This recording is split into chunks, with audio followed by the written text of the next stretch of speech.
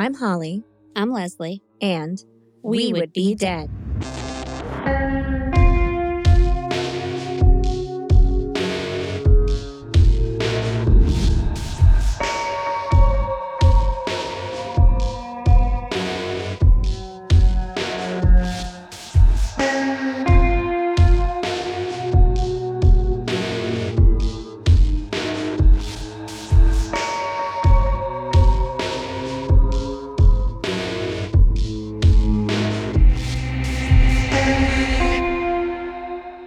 Hey, Leslie. Hi, Holly. Hey, Fiends. Happy Black History Month. Ooh. Yes, we're getting it in just under the wire, which is totally my fault, but life is unpredictable, and what can you do? Yeah. Right? Yeah. I feel that. I think we all do. It's just a wild time in general. Sure is. Always and forever. I've just come to the conclusion that it never is going to settle down. No. Nope, it's always the same. So today we are talking about the mysterious and I would venture to say suspicious death of Tamla Horsford. And for those of you who might kind of have bells ringing at that name and recall this case, Tamla was the woman who died from falling off a balcony at an all-football mom sleepover. Or at least that's how it is posited that she died. Ooh. She was also the only Black woman in attendance at this event. Okay. And there are a lot of questions surrounding what actually happened to her. This case is very frustrating. I'm just going to warn everyone right now. I keep saying I'm not going to do another unsolved case, and then technically this one isn't unsolved. Technically it is solved, but is it? So yeah, it's going to be frustrating. I know for me, it makes my face just grow more and more haggard by the minute. Yeah, I can see it wearing on you. It's terrible. Ugh. I'm afraid what I'm going to look like when I'm done, to be frank. Ooh. Yeah, it's not going to be good. I don't even want to get there. I'll have to hide my face behind one of these curtains. Awful. Yeah, I'll just... But then you'll be velvety smooth. I will. The studio is lined with green velvet curtains. So yeah, that's what I'm talking about. But I have tried every remedy known to humankind to perk my tired face up, but none of them have worked. However, I do remember hearing the legend of one magical ingredient that can take care of everything I just mentioned in one shot. And that ingredient is just a little pinch of... validation, a hill worth dying on. I like when it gets soulful. Do. Two dumb twats. If you missed that episode, you're confused. Yeah. It's okay. You'll catch up. It's fine. I have faith in you. That's right. Validation. And Leslie, our friends can give us this priceless ingredient totally free of charge. But how? But how, you must be asking yourself. Oh my God, with anticipation. Extra excited this week. Well, I will tell you. Simply head on over to Spotify or Apple Podcasts and leave us a 5-star rating and or a friendly review. I feel like we just woke everyone up. We did. This is like a boarding. Listen. They're like, man, they're getting it right now. But it really is the only way to move this podcast forward. Ratings and reviews equal attention. Attention equals support. And support equals more and better content for all of you. So nice, isn't it? But if you just cannot wait for more We Would Be Dead in your life, and who could blame you?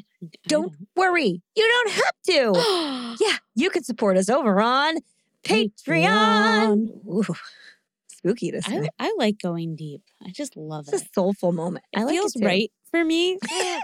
Yeah, it looks right. Yeah. It's really digging in the depths to surprise us all. Yeah. I like it. You have a soulful voice. You're just an old soul. Really? So on Patreon, for just a few dollars a month, you will gain access to our entire catalog of 30-minute horror movies, our special minisodes, our weekly after show, Host Mortem, which is available in both video and audio formats. Maybe you want to see our faces. Maybe you don't. Both are okay. You'll also get a special gift in the mail from us, the opportunity to participate in some giveaways, some merch deals, an on-air toast dedicated just to you, and more. Ooh. In all honesty, we are here thanks to our patrons, so come on over and be part of the We Would Be Dead family. Yeah, come on down. We had so much fun at our first Let's Talk Docs with our patrons this week. We really did. It was super fun. Yeah. So if you're a patron and you didn't have the chance to come, I totally understand. First of all, that was our first one. Mm-hmm. just try and come to the next one. It's going to be a really good time. And thank you so much to those that did come. Yeah, if you were there, thank you. We had a great time with you. Yeah.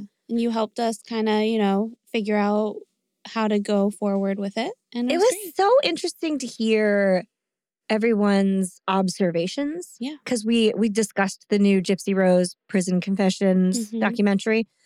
And it's just everybody seemed to observe slightly different things and have slightly different questions and have read slightly different, follow-up stuff. So it was really cool to pool all of our information together and kind of like get into what was happening. So if that sounds fun to you, and if you're listening, it should sound fun to you. Sound real fun. It should sound like the most fun. Then definitely become one of our patrons and come and join us next month. And if you're a patron, make sure you get in there. It is a great time. But if all that is a little too much for you, you can simply follow us on social media. We are at Would Be Dead Pod anywhere and everywhere you get your content. You can like our posts, share our posts, and share our posts. Ooh, yes. Leave us a comment. Do all three. Like, share, and leave a comment. We need engagement. It's a very good thing. So get in there and talk. Who doesn't love an engagement? It's almost spring. Oh, man. Time to get engaged.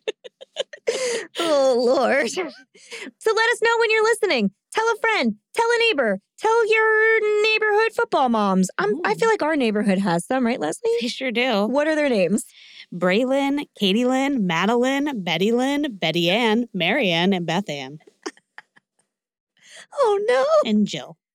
Oh, Jill. Don't forget Jill. Jill. Oh, no.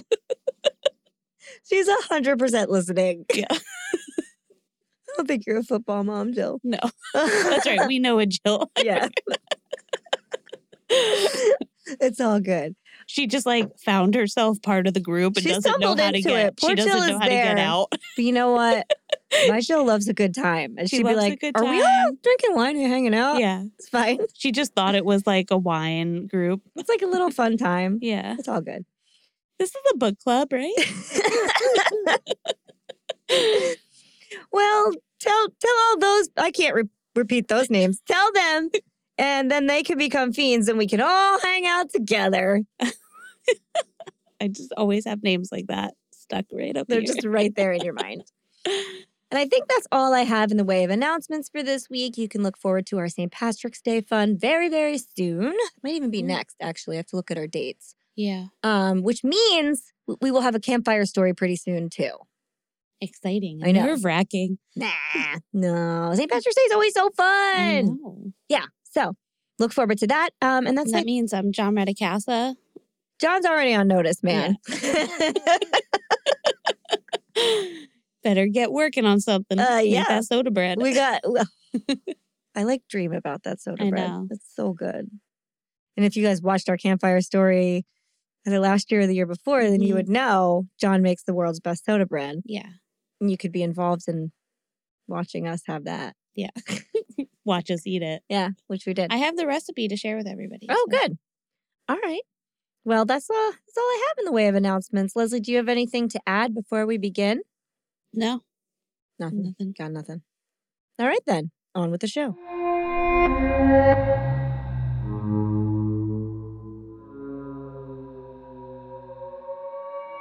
I have to say right off the bat that if you're outraged about today's case, and a lot of you probably are, don't worry, so am I. Ooh. Yeah.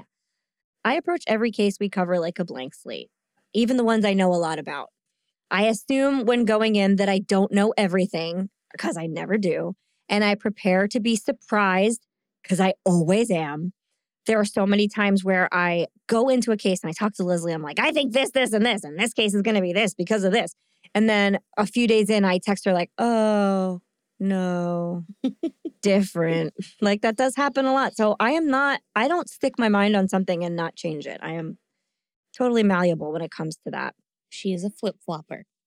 I'm not flip-flopper. There's nothing wrong with it. Open to learning. Right. You're flip-flopping around. No, not flip-flopping. It doesn't have to be a negative. Oh, God.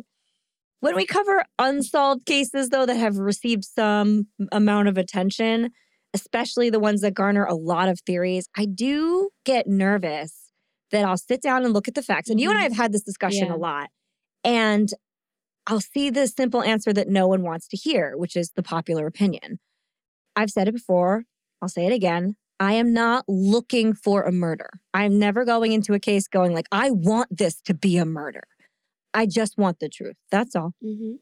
And I know that y'all weren't super thrilled when I said I thought Rebecca Zahow died by suicide. But no matter how many times I laid out the facts, all of them, that's the answer that I came to. It was just there in the information. I don't lie or bandwagon or sensationalize for clicks, and neither does Leslie. We have had that agreement since day one. But this case is different. The paperwork just doesn't work on paper. Mm. And while there may be a lot of layers to it, you have to peel back just one to see that something is missing and everything is a little off. Okay. So let's get into it. On November 3rd, 2018, 40-year-old Tamla Horsford attended a sleepover party with 9 other football moms. They were supposed to be casually celebrating host John Mayer's birthday. Is Jean a popular Southern name or something? I've only ever seen Jean-Benet Ramsey and this Jean. Yeah, probably. Jean. Yeah, Jean-Luc Picard. They're all Star Trek fans. Yeah. That's why. Thank you. Well done. John. Just keep going. Jean. Say it a lot more times. We'll work it out. Why is it not clicking? Sean, Jean, Ron. Flan. John. Anyway. I love what just happened. I was trying to think of the Martian character from, I think, DC. Oh, I can't help you there. Jean. Just keep saying it. Oh, no. Why is it not clicking? I don't know. It'll come to you. Or it won't. Last time I thought something would come to you, it never did. It never did. So anyway, these moms are celebrating Jean Mayer's birthday. They were going to have snacks and drinks and play games and watch the LSU game together. And because they would all be drinking, they were all invited to stay over so that no one would drive drunk. Okay. I've been to parties as an adult where you stay overnight because it's irresponsible to leave afterwards. I get it. Jean had just gone through a divorce and her children were at their father's house for the weekend. This meant that her spacious 6-bedroom, 5-bathroom Cummings, Georgia home could easily accommodate everyone. And everyone being 9 white women and Tamla. Ooh. Yeah. The next morning, the Forsyth, some people pronounce it Forsyth. I can't really get a read on which one of them is right. There's a lot of both. County Sheriff's Office would be summoned to the spacious home of Jean Myers, where by 9:07 a.m., they would observe the unresponsive body of Tamla Horsford lying in the grass in the backyard and declare her dead, without taking any life-saving measures, calling an ambulance, or really, they really just looked at her and said, she's dead. Oh, wow. Yeah. And I think we're enough episodes in now to all know beyond the shadow of a doubt that's not how investigations work, especially a 911 call. An ambulance always shows up with a 911 call. It doesn't matter. An ambulance showed up to collect Elmer McCurdy, who had been dead for 70 years and was just a mummified torso, and they still sent an ambulance. Yeah. No ambulance. Okay. See, I told you it was going to be an angry case. So they just declare her dead right away. Tamla was laying face down all the way, straight face into the grass, not turned left or right, which is extremely uncommon. Her body was straight. Her arms were straight at her sides, not over her head, down at her side. So laying face down, arms down behind her, legs straight out. Okay. There is no natural way to, you would never lay like that. And also, I struggle to think how you would fall like that. We'll get into that. Don't worry. When the police get there, one of her arms is bent up next to her side. But every single person that reported seeing her before the police get there state, beyond a shadow of a doubt, that both of her arms were down by her sides. Okay. And yet, they all say that nobody touched her and nobody, tried to take a pulse or anything. That's the weird part to me. Very curious, right? And they don't just say, oh yeah, this is how they positioned. They say all of them too. It was the weirdest thing. Her arms were both down by her sides. I don't know how that happened. They all make a point to say it, and then that's not how she was laying. So it's very strange. So by the time the police get there, the scene is also not bloody. This is supposed to be like, a fall, supposedly. Her body was in full rigor mortis, and there didn't appear to be any signs of a struggle. There were no visible injuries other than a cut and bulge on her wrist and some little abrasions. Party guests were horrified, thinking that maybe she had taken her own life, which would be real weird. Mm-hmm. Though Tamla suffered just one fractured bone, one fractured vertebrae, and no damage to her skull or lower extremities, these are all indicative of a fall from a height. Okay. The medical examiner determined that she fell from the 14-foot deck above while intoxicated and died on impact.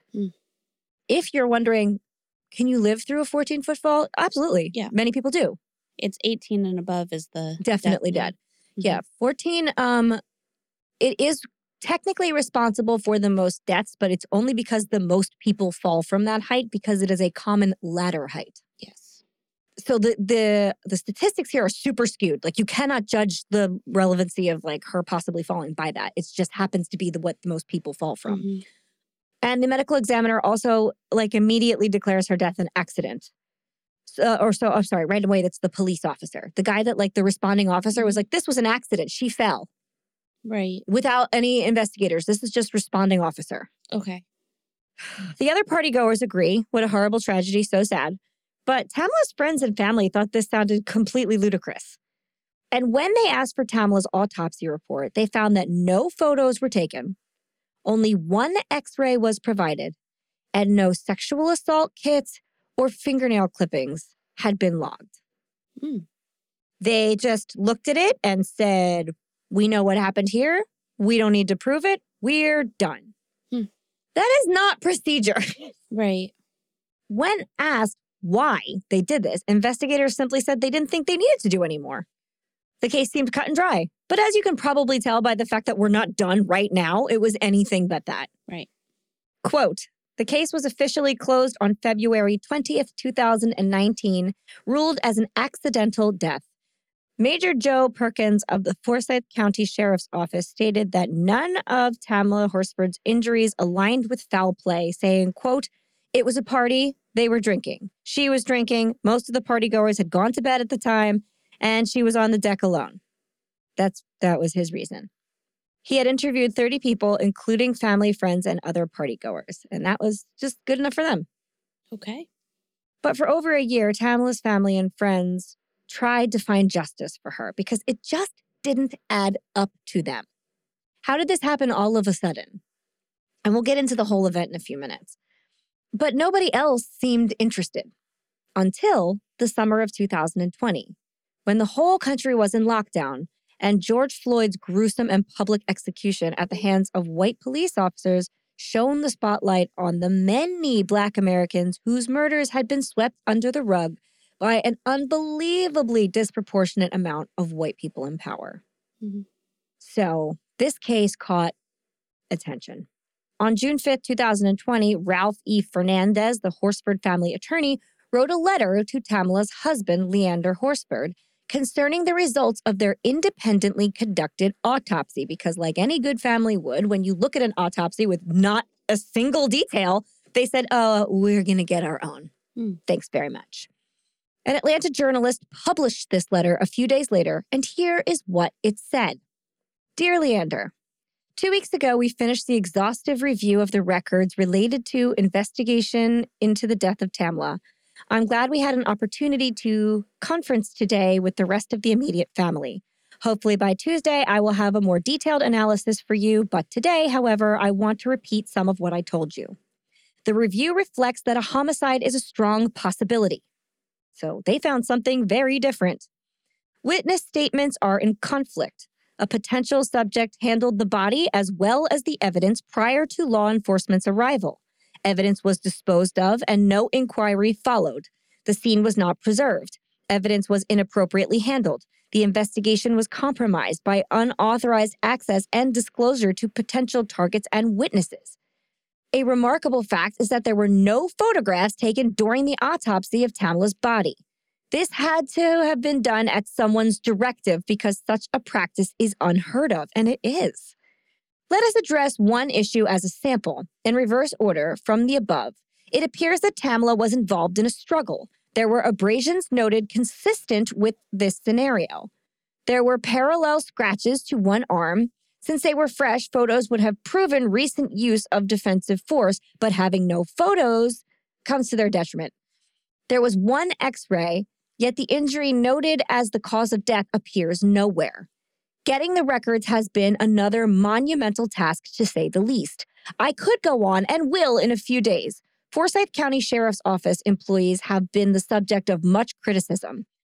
The case agent was a close friend of the subject, who turned out to be the leak of the ongoing investigation. The town of Cumming has a history which raises eyebrows. After conducting my extensive review, I have come to the conclusion that the truth never had a chance here. Let me conclude by telling you that my years of experience led me to believe that 80% of cases where African Americans die under mysterious circumstances end up closed or cold because there are no videos and the only witnesses are bad guys or good guys that deep down are really bad. Then you have cases where law enforcement does a poor job and cares little to investigate thoroughly because of some connection or association to the perpetrators. Take the Ahmaud Arbery slaying recently. Without the video surfacing in the media, there would never have been an arrest in that cozy relationship between the perpetrators, prosecutors, and investigators. A rookie lawyer that gets a video in a wrongful death case where a stopped car is rear-ended by a speeding semi will win each time. A video of someone walking up to a bank teller, face uncovered, and firing a gun point blank will most certainly lead to a conviction. But those facts are not what we are dealing with here. Here we are fighting an uphill battle because those who wear the badges and were entrusted with the investigatory tasks failed you. But this is not over. It will never be over. Be safe, be strong. We will get to the bottom of this. Sincerely, Ralph E. Fernandez. That letter exploded in the media, and with good reason. Yeah.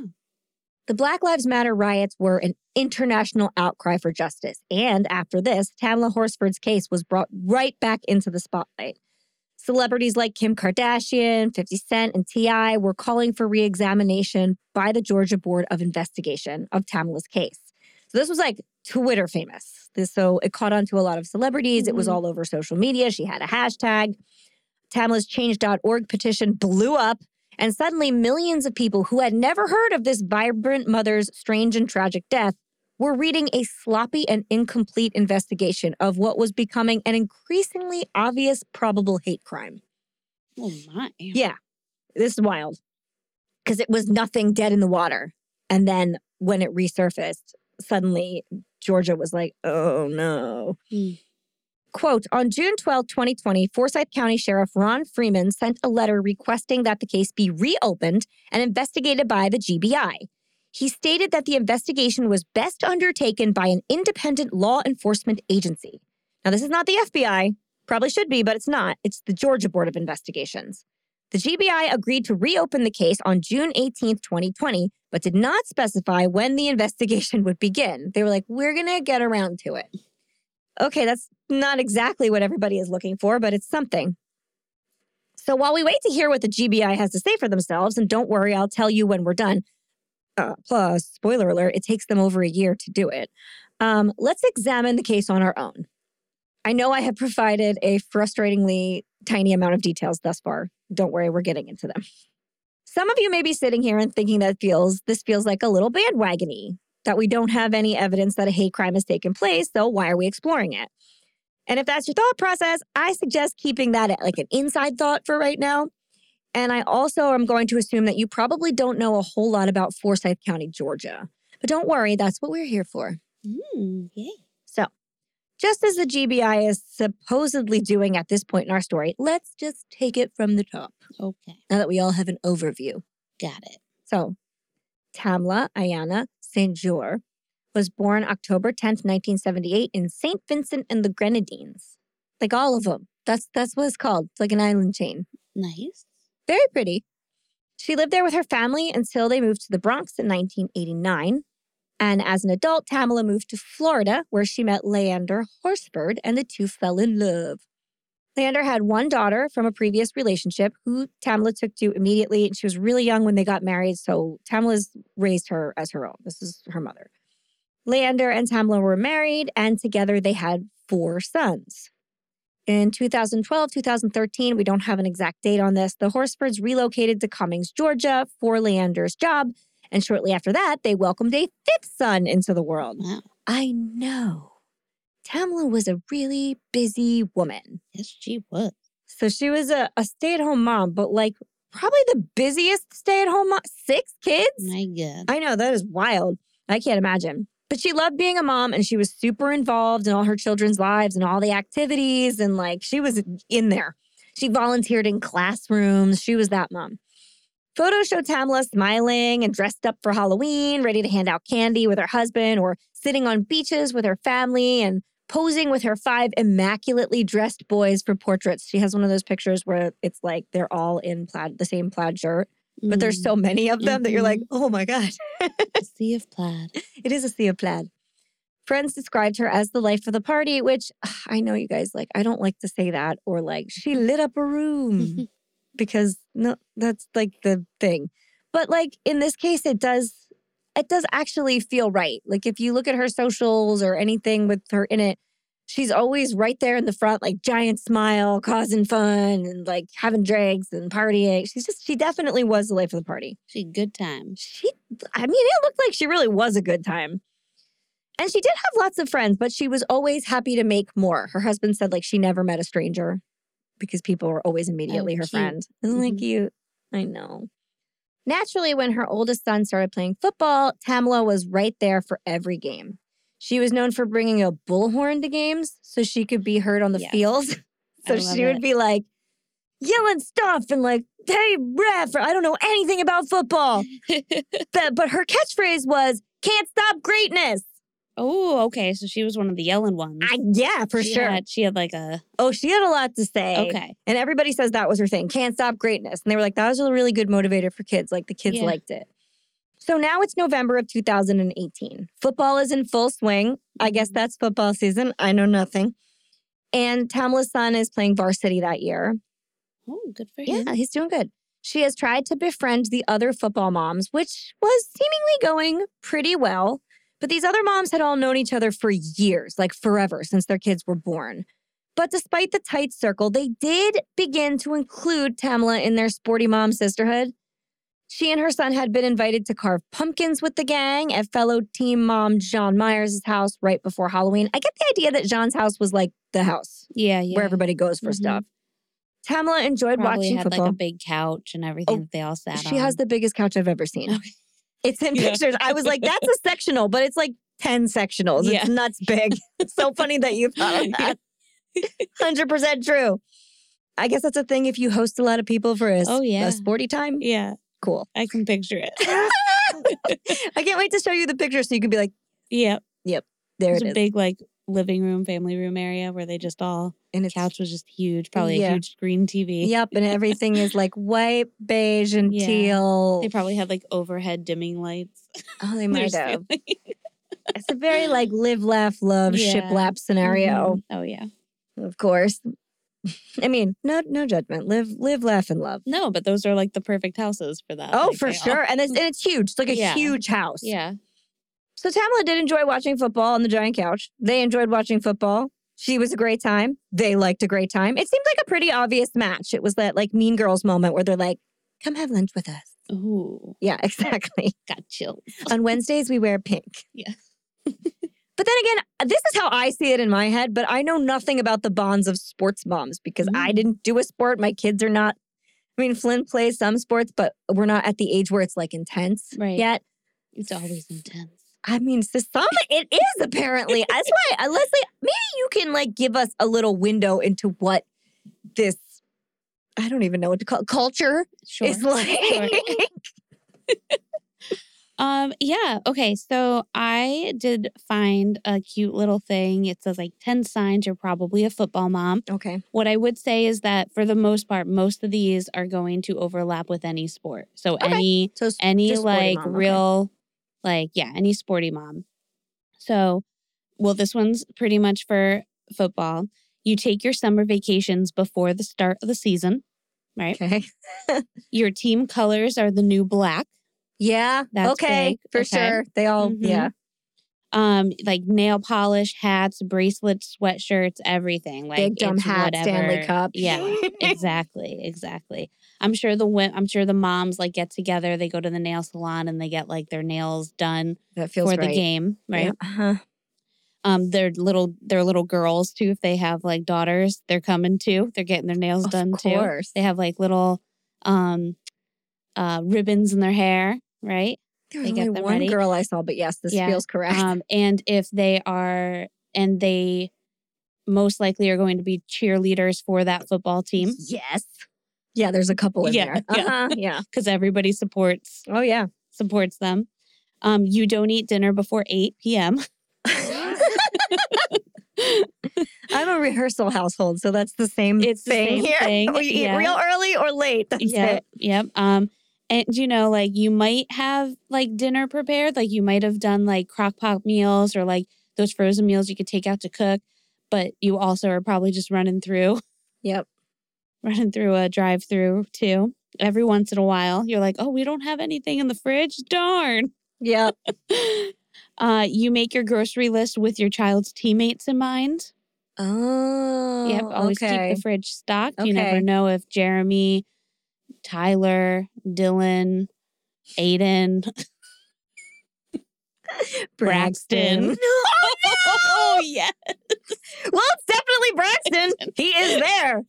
Can't believe we both. That was a telepathic moment. Yeah, it was. I'm so glad it's recorded forever. Yeah. You can slice 10 large navel oranges in no time. Oh my gosh. Your car smells like a portable locker room. Ew, I don't want that. Got shoulder pads, helmets, gloves, super sweaty kids. Ew. Get out of here, sweaty kids. This was one that we always had. We always had towels in the car because especially if it was like rainy or anything like that, you want the towels because like you'd get like muddy and stuff and you need to put them on the car. Yep. Your kitchen cupboard is filled with more water bottles than cups. Lord. Probably right now it's probably all the liquid IVs as well. Yeah. Yep. Just got a whole bunch of those body armors, things like that. You have no voice on a Sunday. There you go. Very quiet in church. Or you bring your bullhorn so you don't have to scream. That's right. You're 30-something and can still fit into a size youth large. Yeah. Yeah. That's a lot of them. And not really, but you're really going to try. Yeah. You're going to get in there. But yeah, for the most part, being a sports mom and especially from what I can gather just so far of what you're trying to describe too with these moms, like it's going to be that like popular clique in school. Yeah, it looks very cliquey. In football, especially, is a very large sport. So you have a lot of them. So you're going to have classes like within pods those, like little people. pods. Okay. And so you are going to have the ones that it's probably like those freshman moms that now are the senior moms. Yeah. And so they probably did stick together. That's exactly what this is. But there's always going to be a couple of like little outsiders that kind of come in, but they're not fully in, or they're just there. Like, oh, they're like, that's Beth over there. She's just... She brings her brownies. And we'll share them, but you can put them on the end there. Oh, Beth. Yeah, it seems to me that this was very much like you're getting an invite. Yeah. You should be grateful. One of those things, which I don't love. But, a lot of them all have their, like, what will usually happen with football moms or sport moms. Like, after a while, you do end up having, like, your purpose there. Okay. So everybody gets, like, a little job. Yeah. So yeah, that fits this very well. Yeah. So some of them will be, like, the cheer starters. There'll be like the certain snacks, the certain drinks, the carpool moms, the like who's the one that's driving most of the time, or where are we meeting up, or who's like the itinerary, like who's getting like what are we doing, where are we going to eat, like all this stuff. And then like who's like just even the ones that are like a little bit more like taking care of the kids themselves for like injuries and all this other stuff. Get out there, fix them up. Yeah. Okay. All right. Oh, who's bringing the face paint and the colors and the streamers? Who's decorating the place? Not who's got the face paint. Who's got the pads for the bleachers? Who's saving the seats? That sucks. If your job is saving the seats. Well, Katie Lynn always gets there early. She gets there early. Her daughter's on the cheerleading team. They get there early. She drives the bus. Katie Lynn just brings so many blankets to save seats. Yeah. Bless her heart. Yeah. They all have Snuggies with the team name on it. She's not invited to like every party, but like she's useful. No, she's there. Okay. All right. But she comes early and she'll set up. You know, sometimes you need one of those. And she stays late. She cleans up too. If you come to my house early to a party, you have to leave. I never show up early. Never one time. I am not ready for you. I try to show up early, but then I try to help you. That's nice. You can. You get a special exception. Thank you. Mm-hmm. So, okay, I feel like I had like some understanding. I get it. And they're very like a mom village, right? A mom village, yeah. They are a community, and they're very prideful. They're mama cubs, like mama bears, mama cubs, mama bears. They're big mama children. Yeah. Well, kind of. So Tamla got invited to pumpkin carving. That was like her into the in crowd. Okay. That was the first thing she really did. That is something that they would do too. At Jean's house, everybody's carving pumpkins. We're all gonna get together. Yep. We'll watch the game. So that was a big deal. And shortly after that, because it went well, Tamla got an Evite. It was on Facebook, but they call it an Evite everywhere. I think it was a Facebook event or something from fellow team mom Stacy Smith. Now the Evite was for an all-girls sleepover party to celebrate Jean's birthday. Okay. Woohoo. It would be at Jean's house. The party started at 7, and it was BYOB. Got it. They were drinking. Like, there's no question about it. They were going to get kind of wasted that night. Nobody really says we plan to be really fucking drunk, but they definitely did. Yeah. Where it was like, don't leave and bring booze. Yeah. That means one thing. Yep. Okay. So Stacy and Jean planned this. Stacy did all the planning. I guess this is probably Stacy's role, like you said, in the pod. She's like the planner. She plans all the events. Even though this is at Jean's house, she planned the whole thing and executed it. It's wild. And they thought it would be fun to get some moms together to watch the LSU game together, and they would celebrate and bond. And it was her birthday, so, And since everyone would be drinking, they were encouraged to bring their PJs and spend the night for a slumber party. Which, listen, a lot of people are like, that is so weird. Adult sleepovers are not a thing. And yes, they are. Mm-hmm. I mean, we'll talk more about them later, but I've definitely slept over or had people sleep over in my house. Yeah. It's a thing. It's a thing. Relax, people. Yeah. That's not the suspicious part. There's a lot of suspicious parts, but that's not one of them. Mm-hmm. So it just so happened that weekend, Jean's kids were with their dad because she had very recently had a pretty contentious divorce. Okay. In fact, her ex-husband at that point had been just storming about the house whenever he wanted when she wasn't home, and she didn't want him in the house. So she had installed security cameras, which you're going to think are going to be beneficial here, right? You think they're going to be helpful. When her husband stopped coming around, she just let them all die. Ah, okay. So we don't have any security camera footage. But they were sitting there as though she had them. Okay. They just weren't on. So anyway, the Evite, there's some conflicting information about this. One says it was only the women that showed up, and another said 20 people were invited and 9 people came. Okay. I don't know. It doesn't make a difference. So the people who came were Stacy Smith, organizer. Okay. Her job. Jean Myers has the house. I feel like that's her purpose. She has the house. You can use the house. She doesn't do anything in the house. The location. Yeah, but she has the location. Okay. Yeah. Nicole Lawson, Marcy Harden, and Bridget Fuller, Jennifer Morell, Sarah Kosseram, Paula Seals, and Tamla Horsford. And all of these people plan to attend. That's who's coming. Okay? And I will say, if I have to look at this right now and tell you what their jobs were, I know that like Nicole, Marcy, and one of them came early and set up everything. Okay. I know that Bridget like bought all their booze for them. Mm-hmm. Okay. Do they all have roles? Yeah, and she cleans everything. She's got like always cleans up everything. Okay.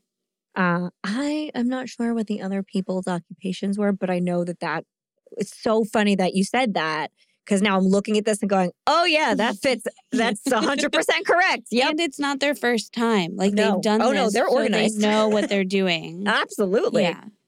So Tamla decided she was going to go, but she did express to her husband that she was like a little nervous about the whole thing because she really didn't know these people that well. She had only known Stacy and John for a couple months, and she had only been like hanging out with them for like 3 weeks. Right. The other women she didn't know at all. Some of them she had never met a day in her life. Mm-hmm. But it was socially good for her. She thought like it was good for her son's football, and it was good for her to have more friends or better. So she was like, I'm going to go. It's going to be a good thing in the end. And it does, one of the things that matter is those clicks. Yeah. For your kids on the field sometimes. Really? Sometimes it matters. So it's really beneficial for you to get in beneficial, there. yes. Okay, all right. So I could see how she'd be like, I should go. It can be beneficial. Right. So it's kind of like, why not do that? Because one, you want to socialize just as much as you want your kid to socialize. Like it's a good, it like looks good and it helps, it helps your kid feel confident too. Like, okay, we're all like a part of this together. Sure.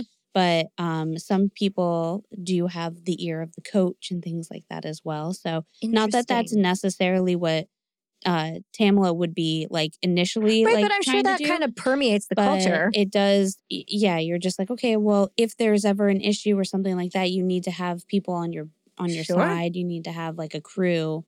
And and this is the way to get it. So it would be a desirable thing to be like in this clique of women. Yeah. It's like you feel like it's a smart move. Okay, yeah. I totally get that. So she agrees to go. So on November 3rd, Tamla picked up a bottle of tequila. Now this is like a nice tequila that she said, in some reports she said she had gotten it from Mexico, or maybe it was just from Mexico and I don't know. But it's like a blue bottle and it's nicer tequila. All the blue bottles I have looked at are like a silver tequila, or like a straight up agave tequila. And there are definitely some really expensive bottles. This is like a mid-range, I believe, but still. And she was going to give this to Jean as a birthday gift. That's what she planned. Okay. She packs a bag with a fluffy white onesie with little gray paw prints on it, which she thought was like pajama party material. Right, so cute and fun. That is not how these women dress. And she packed a few other necessities. She made a casserole for her family to heat up in the morning for breakfast. So responsible. Said goodbye to her children and husband. And her husband had agreed to stay home with the boys that night a little reluctantly. He's like, but she was like, I do all of this all the time. You need to, you got to do it. And he was like, okay. So then she says bye to everybody and she leaves. And see, I bet you the women in that group made her feel confident to do that. Because they probably absolutely did with their husbands. That was in some of them we'll find out later. But you're right though, because that's in some of their interviews. They're like, oh, her husband was dragging her feet, and we were like, come on. So oh God, see, it does fit like a formula that I just wasn't linked into. We do so much all the time. Oh yeah, you're a super mom. Yeah, always. You know I love a Southern accent. Yep. So at this time, it should be mentioned that Tamla's stepdaughter is 24. She's like older than the boys. Okay. And she lived out of the house on her own and was expecting her first child. So Tamla was about to be a grandma. Aww. It was a little girl. Yay. So, and she was over the moon. They were very close, the two of them. So she's 24, Tamla's 40. They're not super far apart in age. So they have like a very close friends, not friends, like she was a mom, but you know what I mean. They had a very good bond. So on the way to this party, Tamla, who goes by Tam everywhere from everyone. So if I switch over and that appears in my writing, it's because that is how she is referred to by every single person. Tam or Tammy, always. So on the way, Tamla apparently stopped at her friend's house who had been going through a messy divorce, which delayed her arrival at the party a bit. So she didn't get there until 8:30. This information comes from Stacy, who apparently knew her the best. And when Tamla arrived, she was like, "Oh my God, my friend's going through a divorce and I had to stop there. That's why I'm late." This is all according to Stacy. We Okay. can't ask anybody else. You know what I mean? Because we don't have the friend. We don't know who it was. So at 8:30, Tamla arrived at 4450. What if it was one of those she was just running late and came up with an excuse? No, it's just out there. What a great, insane excuse. If you just were running late and you're like, my friend is having a very messy divorce and I had to go to her house and console her for a little while. It makes her look like a really good friend, easy to talk to, and she's a good listener. Just a wild thing. Yeah, she's like, I can be the listener of the group, guys. Yes. Yeah. You can do it. That's really funny. So she arrives at 4450 Woodlet Court in Quail Hollow, a subdivision of Cummins, Georgia. This is hilarious because I know someone that lives on like a quail road. Really? And they would be also the house that everybody would come to. So fucking bougie. Kind of, yeah. Because this is insanely bougie. Like, I went deep to Quail Hollow. I went into all their Facebook boards and stuff and like tried to feel out. There are no Black people there at all. Not that I could find. It is very white. It is very rich. It is very McMansion-y. All the houses were built in like 2012. They all have the same doodle dog. Yeah. There's I swear to God, there's like six pictures of the same kind of doodle dog. There is like a community, like a neighborhood pool that's immaculate with a pool house and bathrooms. They have boards where they have events and stuff. Nice. And their biggest concerns really seem to be dogs pooping where they're not supposed to and outsiders trying to use the pool. Yeah. They do not like outsiders coming in at all. That is clear. They also have like a Christmas light competition. The Facebook board is like 5 million pictures of people's Christmas lights on their enormous houses. Yeah. It's that kind of thing. And though the houses are big, in excess of 3,000 square feet per house, they're huge. Okay.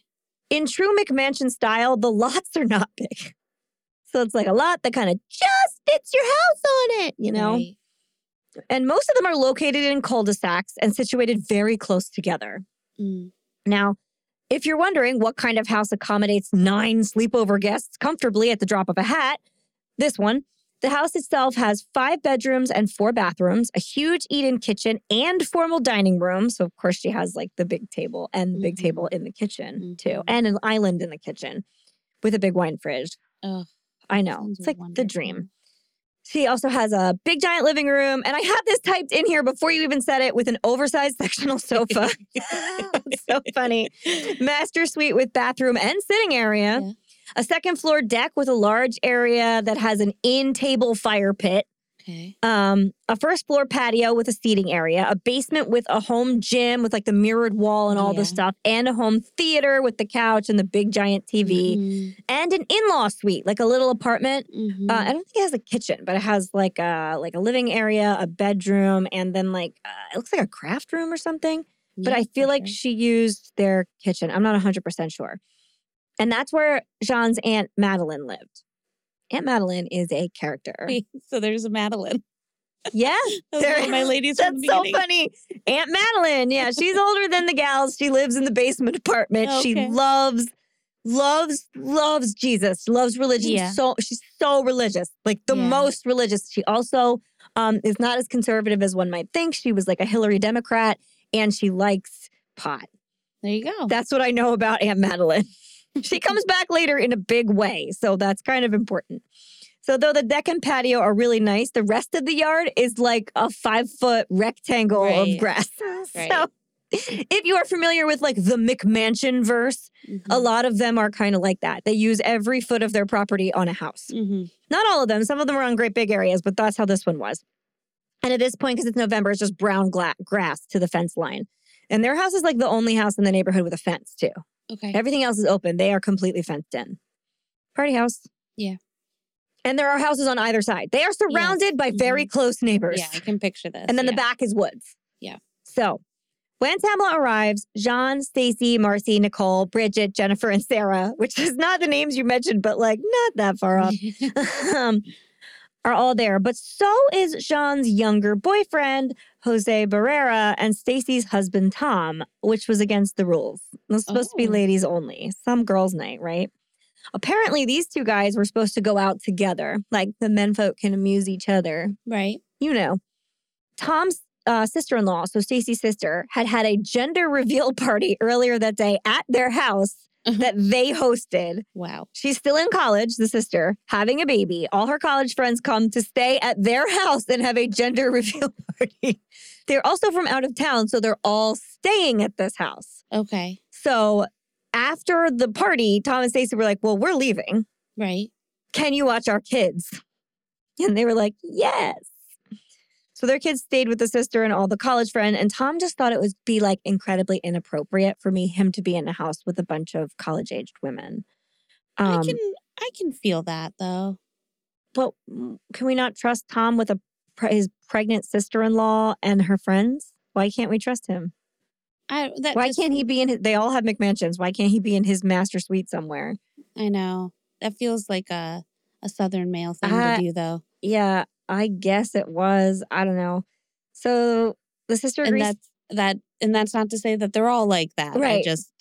That's what she said in her interview was he didn't think it would be appropriate. What I should say is if he's a conservative male, then most likely it is not appropriate. Yeah. I don't their social media and profiles. And also he just doesn't want to. Yeah, that too. Their social media profiles do not indicate any kind of like political views, which is probably by design at this point, to be very honest. I'm sure they took down anything that would show any of their social leanings. Maybe not, but like at this point, I feel like. And it's not even necessarily to be judgmental. It was just like, for sure. I don't know. Yeah. Oh, no, I know what you're saying. I think everybody gets what you're saying too. So Tom decides to hang out with Jose, and apparently he was going to like spend the night in the basement on the couch or something. They were just going to like sock in there and watch the game and then fall asleep. Yeah. Whatever. But Jose had a tummy ache that night. Oh, Jose. Ouch. And he didn't want to go out on the town. So the guy said they would just stay in the basement. Tom was like, all right, I'll just come over and we'll watch the game. So really he's just saying, I have the shits. I got to stay in. Yep, that feels correct. I had some bad Chipotle and we're not going out tonight. Yeah. That's what it feels like they're saying. But, whatever. Oh, also Aunt Madeline is there kicking around, making food. She made gumbo, so she was allowed to be there. It's fine. Passing out gummies. She's like everybody. Maybe. She's like everybody's aunt. She's just like, hi, girls. Yeah. Here's some food. Anyone else hungry? Aunt Madeline's starving. She's like, okay. Now, and I only say that she's a cannabis enthusiast based on, we'll get to one fact in a minute. And because on her social media profile, she does have like a big lengthy thing about legalizing cannabis use in like 2013. So I was like, oh, publicly she was for it. Pothead. Yeah. All right, Aunt Madeline, whatever. So. Allegedly. After coming in the door in a whirlwind of good cheer and hugs and sorry I'm late, Tamla took off her shoes right away, left them by the door in a very Southern respectful manner. And then said she was going right to the bathroom to change into her pajamas because this is a pajama party. Except for nobody else had a onesie on or anything. They just looked like sweatpants version of the same thing they were in life. I gotcha. Just like a sweatpants and like a sweatshirt with some words on it. Or it was like an off the shoulder tee and also a scarf. So honestly, they were what I'm wearing right now underneath my bubble vest. Oh no, football mom. I look like a football mom right now for sure. It's okay. So she comes out dressed in her onesie and is like, I got a party, man. I got to get going. I'm an hour and a half late, got to catch up. So the first thing she does is she gives John the bottle of tequila. And she's like, here you go. This is for you. And John goes, no, I don't want that. I don't drink tequila. Okay. I'm sorry. That's rude.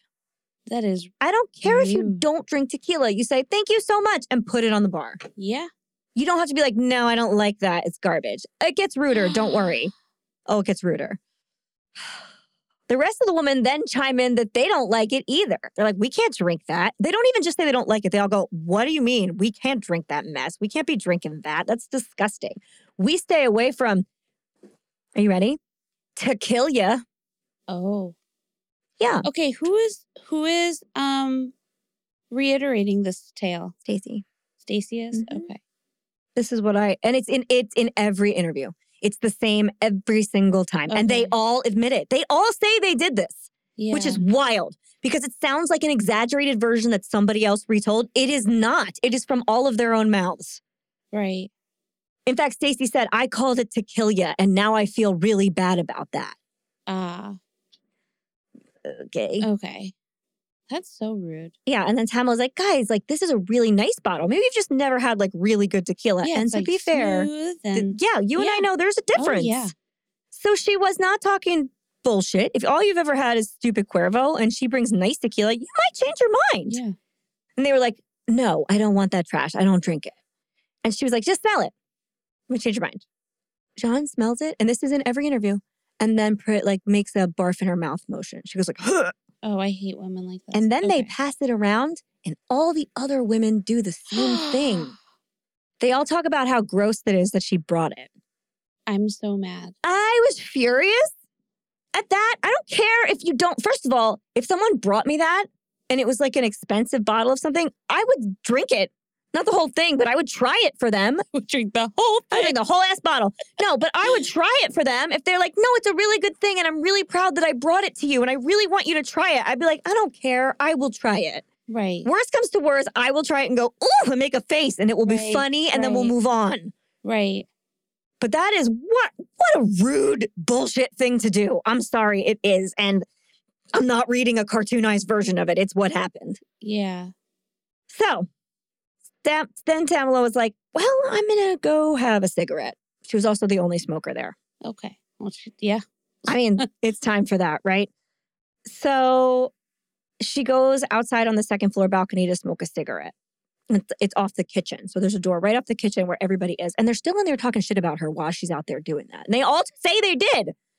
She goes out there to smoke a cigarette and Bridget, like the mama hen of the group, goes with her to be like, no talk. Oh. And before we move on, what were these women drinking that they were so classy that they couldn't possibly touch tequila? Arbor Mist?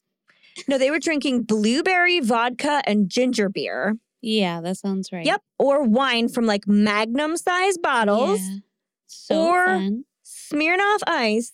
Yeah. Or Fireball shots and Mountain Dew. Wow. Fireball and Mountain Dew? But her high-end tequila, that was not okay. Right. I think they just had Mountain Dew, like they backed it with Mountain Dew or something. They weren't mixing the two. So. Wow. Yeah, oh boy. So Bridget, I know you hate them already. I don't want to say I hate them, but I'm angry. But it's also like, because I feel like I would be Tamla. Me like, too. I'd be Tam. Like, I'd be the one bringing the drink. I wouldn't have fully fit in. Yeah. Oh, you can this feel that, like, because I've been in this situation before. That crunchy, uncomfortable minute. Like, you can feel it. It's like visceral. It is crunchy. It's very crunchy, right? That's what it feels like. You want to just like crunch yourself up and be like, ooh.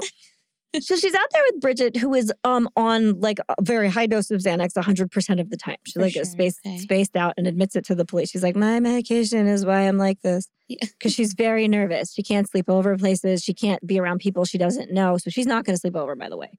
But she's also the mom. She calls herself the mom. And she's out there with Tamla. And they find out like they're both Libras. Nice. Okay. They have a son with the same name. And she's just cleaning up after her and stuff. And Tamla's like, I love you. Can you come over? Like, you clean everything up. Which also I'm like, yeah, I would make that joke too. Yeah. Okay. I get it. Then they come inside and Tamla, this is another move that I fucking love. At this point, she's like, well, I'm going to drink that tequila then. Cool. That's my bottle. Great. Yeah. And she starts fixing herself. I believe in some places it says it was shots. So I think she did some shots. And then she was drinking it with a little water and a little of the Mountain Dew. Okay. There was no other mixers. Yeah. Just a little drop to sweeten it up. All good, ladies. So she's like, it's your loss. This is delicious. And you're all making me very uncomfortable. So I'm going to get a little drunk.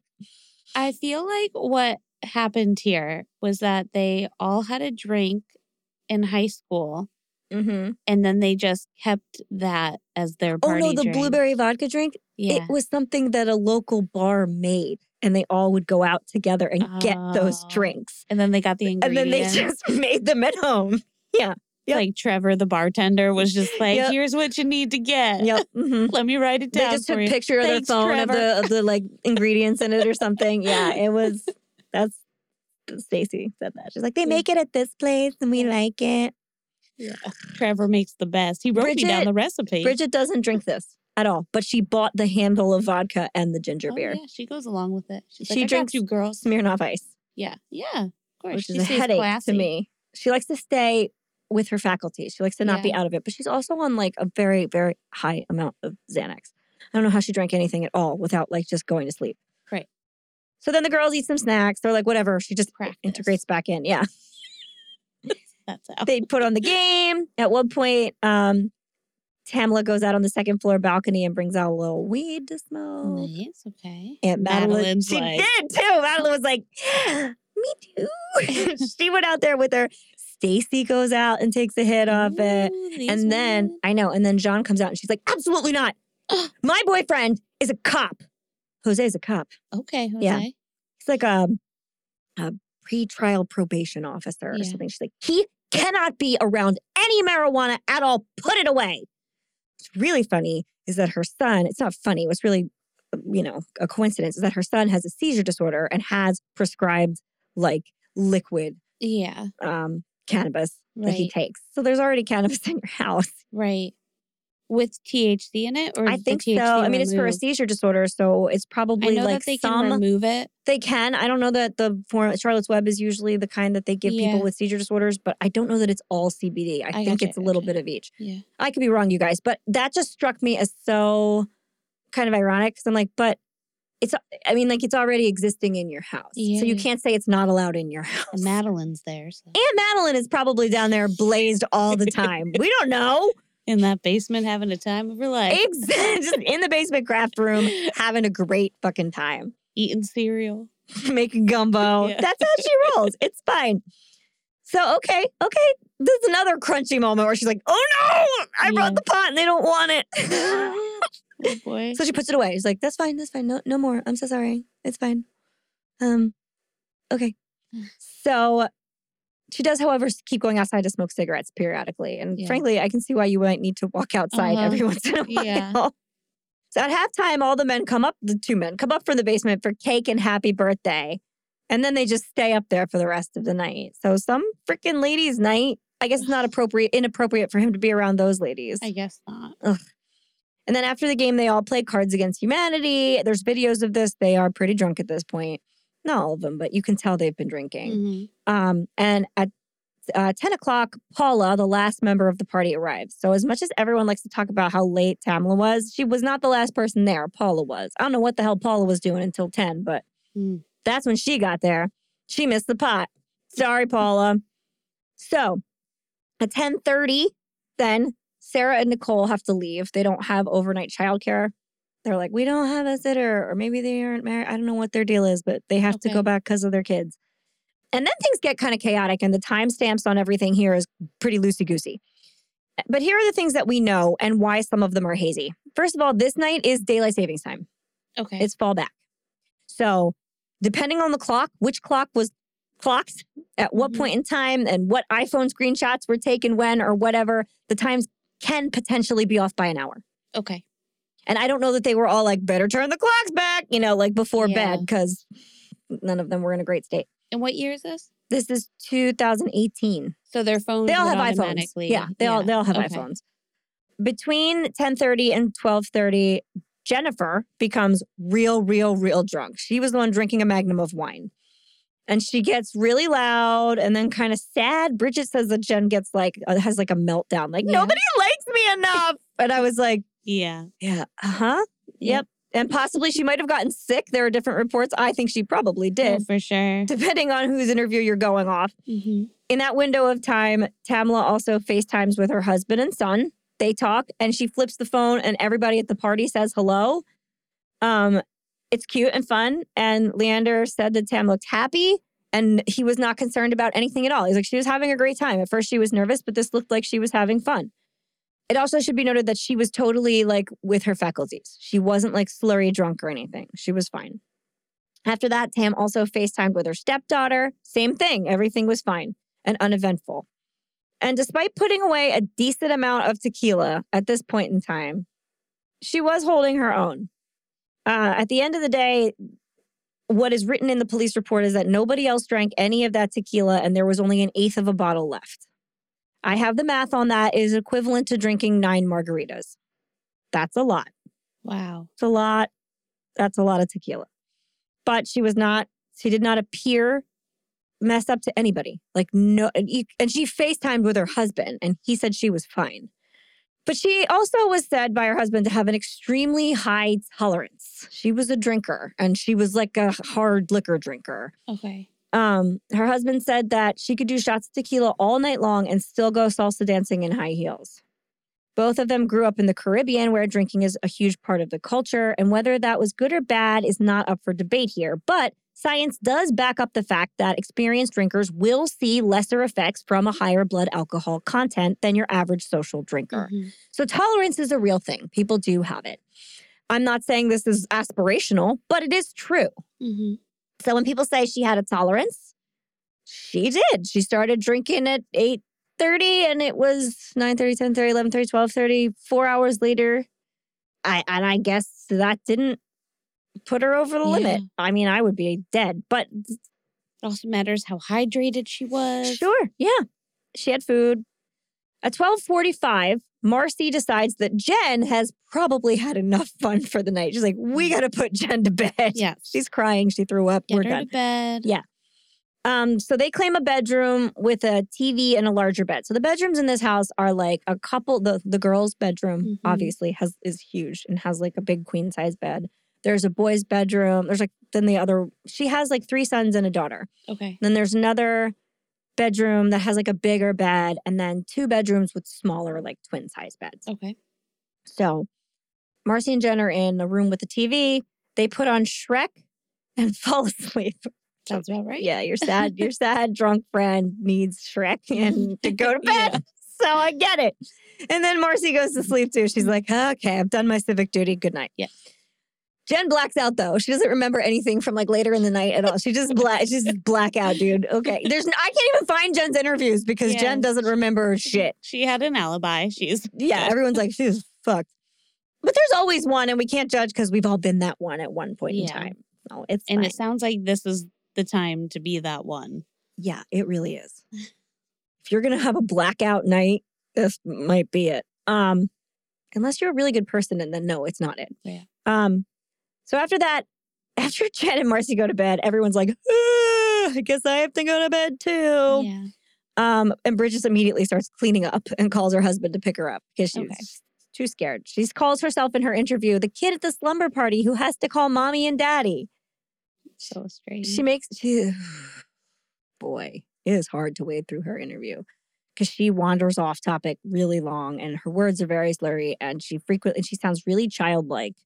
And she always talks about like, I'm so nervous about everything that I was very uncomfortable to be around any other people. Like I didn't know them, so I would have to sleep with one eye open. Yeah, she says that. And I was like, oh boy, was there a reason that you might have to sleep with one eye open around these people? Because there could be. Oh, Bridget also wore a necklace with Xanax in it. So it was always with her at every moment. Like that's how much she had to be medicated at every point in time, which I was like, that's weird. But it's not. You can buy pill necklaces all over the place. They are a thing. Oh. Did not know. Okay. They're either like a flat locket that is like a pill case, like a little one, or they're like a little bottle that screws to open, and then you put a couple tablets in it and you screw it shut. Some of them are in the shape of a pill. I was imagining like a Smartie necklace. Oh no, like you chew them off? That would be really funny. Oh, she's like, my doctor puts them on elastic for me. Why is that what I pictured? I don't know. I was like, what? No, it's like a pendant that you can't.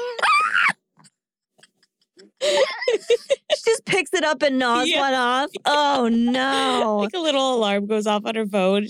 Mine are the Smartie flavored because I'm the kid at the sleepover that has to call mommy and daddy.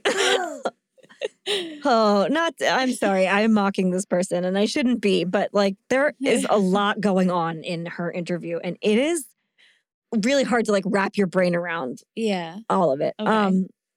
So anyway, perhaps she has a very, very severe issue. And you know what? I do have a friend who has such severe anxiety that he would keep medication with him at all times. It's the thing. Not in a necklace, but you know what? It happens.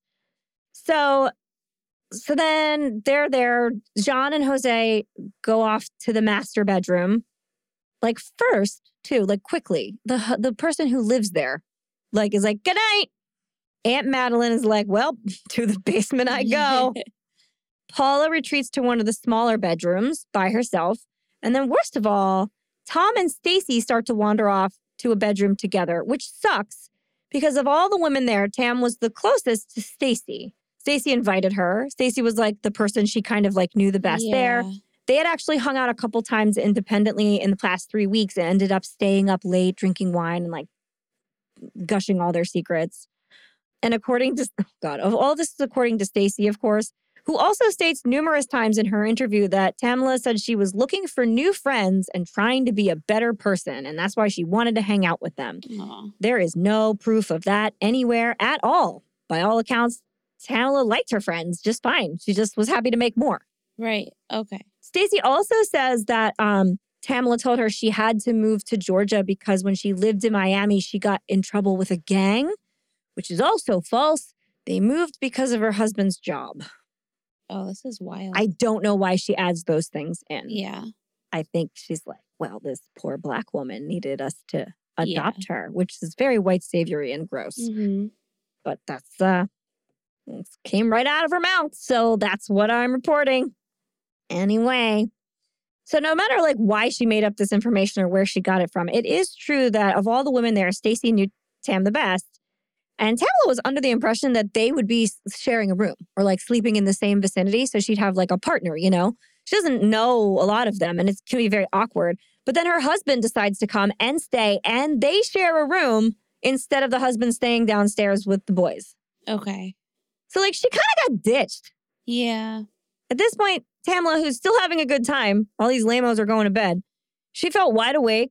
She was trying to get other people to stay up with her. And they were like, no, we have to go to bed now. Okay, we have to go to bed. And she told Stacy, like, I don't have a buddy now. What the heck, man? I'm sad. At this point, Tam says, you know what? I'm just going to go home. Yeah. Just going to go. I feel that. And Tom and Stacy like freak the fuck out. And they're like, you have to stay. You cannot drive. You've had a lot of tequila. According to Leander, Tamla's husband, he's like, she could have driven and would have been alive today if she had. According to the law, she definitely shouldn't have driven. Okay? Like her blood alcohol content, spoiler alert, comes up to be 0.238, which is high. It's a very high blood alcohol content. She should not have been driving. It's way over the legal limit. So they were right to like tell her not to drive. But according to her husband, again, because of tolerance, he's like, she could have driven. And I would have preferred that to this. Fair enough. So as a consolation prize, though, Stacy's like, I'll plug in my phone in the living room and you do it too. And our phones will sleep next to each other.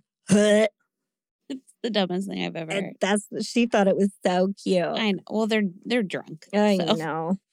So it says in a lot of places that Tamla's the only person without a sleeping buddy, but unless she evaporated, Paula was in one of the smaller bedrooms all by herself as well. It also seems to have been inferred in a lot of places that Tamla was going to have to sleep on the couch, but there was definitely another bedroom up for grabs. So while Tamla sat in the kitchen and ate a bowl of gumbo, everybody else walked off the bed. And she told them, except for Bridget, remember, who's waiting for her husband and furiously cleaning. So she tells everybody who's going to bed, like, I'm just going to finish this up. I'll go outside and have a cigarette, and I'm going to go to bed too. Thanks, guys. Good night. Now, in my opinion, this is very poor sleepover etiquette. You don't leave one of your girls stranded.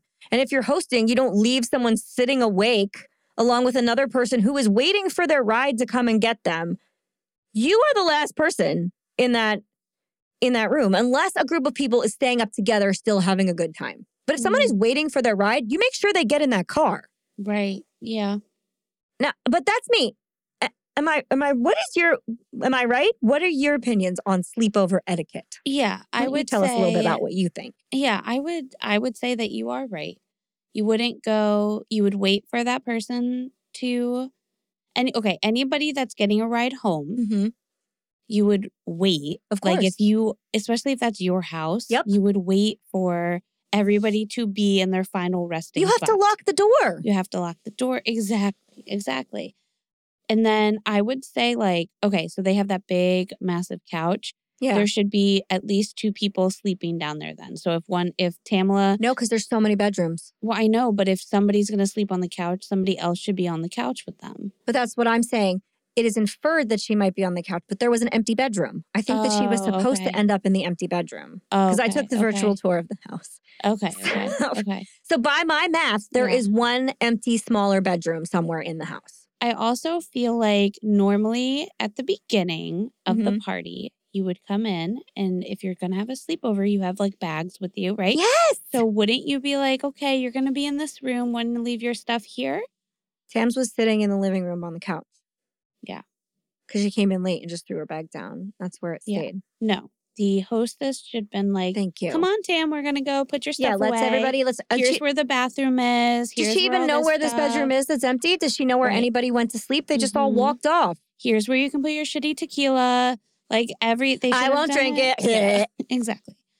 And then, the tequila thing's making me really mad because you, like you said, even if you don't drink it, you just take it and say, thank you so much. And oh my God, that's down. really kind of you. I could see other people chiming in then at that point being like, oh my God, I can't drink tequila. It makes me crazy. Because that's like a thing people say with tequila. Yeah. Like, I'll be on top of the roof naked, you know? Like, yeah. But not like, bleh. Like, no, that's ridiculous. No, it's so mean. You just put it on the bar with all the other bottles and call it a night. Yep.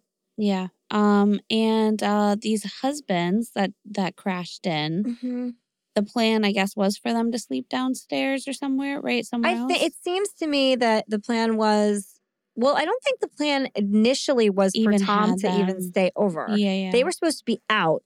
Okay. And then they were going to come back and I guess crash in the basement, or they were each just going to go to bed in their own homes. But then it turned into, well, we're going to watch the game in the basement and we'll just stay here and we won't bother you. But then it turned into they came upstairs and they were part of everything. And then, Jean and Stacy then went to bed with their significant others. And that is not a very girls' nighty thing to do. It's not, but it's also very typical girls' night sleepover shenanigans that happens. Boys always come over. I mean, they do crash from time to time. Yeah.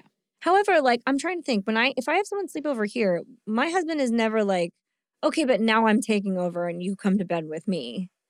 Yeah. But if he didn't live here, if it was at a different house. Yeah, I mean. And he came over. Yeah. I don't know. It's just a little bit like this was advertised to them as a girls' night. And I can see how if you're... Agreed. I agree.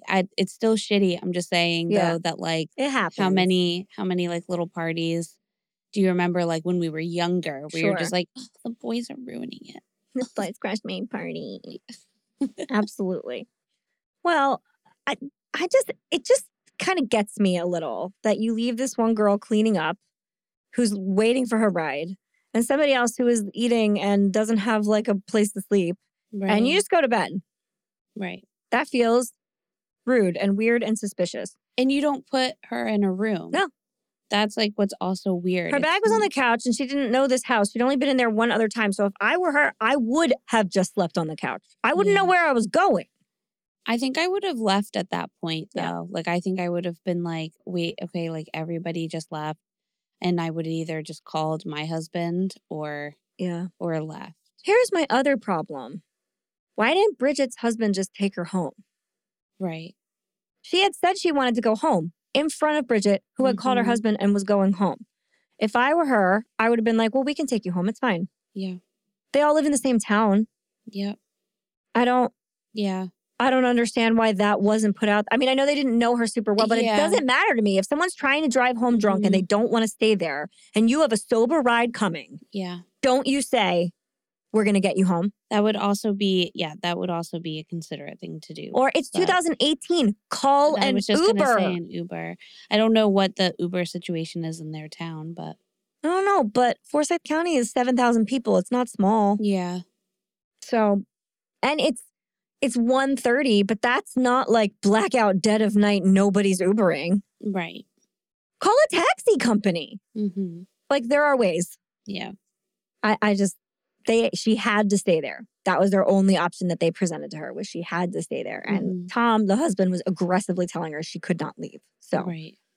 Oh, anyway, by 1:30 or so, everybody's in bed. Bridget cleaned up around Tam for a little bit before her husband arrives to pick her up. According to the security system, the front door, because they have a record of every time the doors open and close. Front door opened and closed at 1:47 a.m., which would have been Bridget leaving. Okay. She confirms this in an interview, saying Tam gave her hugs and kisses goodbye, and then she left. Though there's no other reports that she walked her to the door, but whatever. And in this little clip of time, Jose also mentions that he came down to get his phone charger, and he saw her sitting at the kitchen island, even though the path from where he had to get his phone charger from the stairs is no possible way he could have seen her. Just the visibility isn't there. Okay. But he says he saw her, so all right. The security system also clocks the garage door opening at 1:39 and closing at 1:40, then opening again at 1:40, but not closing again. For some reason, we never acknowledge this again. Yeah, that's weird. Nobody else is up. Why is the garage door open, and then not close again? Bridget's still inside. Who is doing that? We don't know. And nobody looks into it. We don't know why that happened. Yeah, unless Jose's charger was in the garage. Maybe his car was in there and that's where he went to get his charger. He said he comes downstairs. Yeah. But there is no real explanation. Then at 1:49, the back door is opened and closed. It opens again at 1:50, but does not close again until the next day. It is suspected that this is the window when Tamla's incident occurred. No one in the home reported hearing anything, even though she would have fallen right next to windows. Fine, people are deep sleepers. No, everyone stayed asleep. At 4:10 a.m., the front door opens and closes. This is Marcy leaving. That is confirmed. She said she had to go to work at the Coach outlet that day, and her shift started at 10:30, so she had to get home. Huh? Okay. She running late. Apparently, 10:30 that morning, she had to leave at 4 a.m. Oh, 4 a.m. Yeah, 4 a.m. Why are you leaving at 4 a.m.? Because you have a 10:30 shift. Well, maybe just to get home to get some more sleep. Maybe, and I don't know. shower. It was just a weird excuse for a huge gap of time. I mean, I wouldn't put it past anybody leaving at a weird hour being like, I was sobered up enough and I just really want to go home. But she was like, And I if she have has to be kids, I don't know. I have to be at my job at the Coach outlet at 10:30, so I have to leave now. It was the most logical thing in the world. Right. Okay. Okay, cool. That checks out. That makes perfect sense. At 7:30, the door opens and closes again. That is Paula leaving. Fine.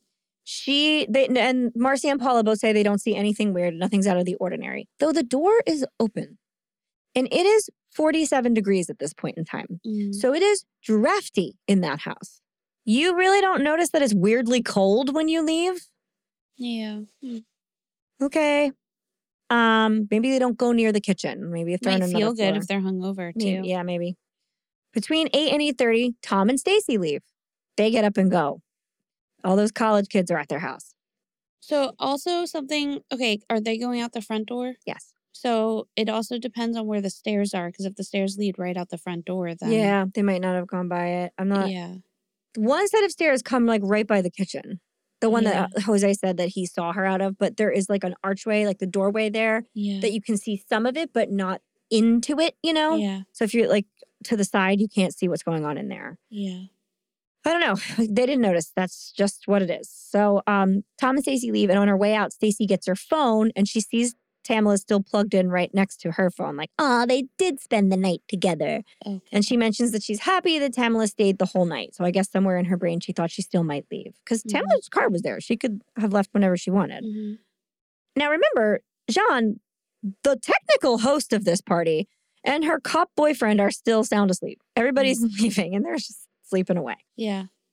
At 8:30, Aunt Madeline wakes up, opens her eyes, probably had a great sleep, rolls around in bed for a little bit, then gets up and comes out to the kitchen, upstairs into the kitchen to make coffee.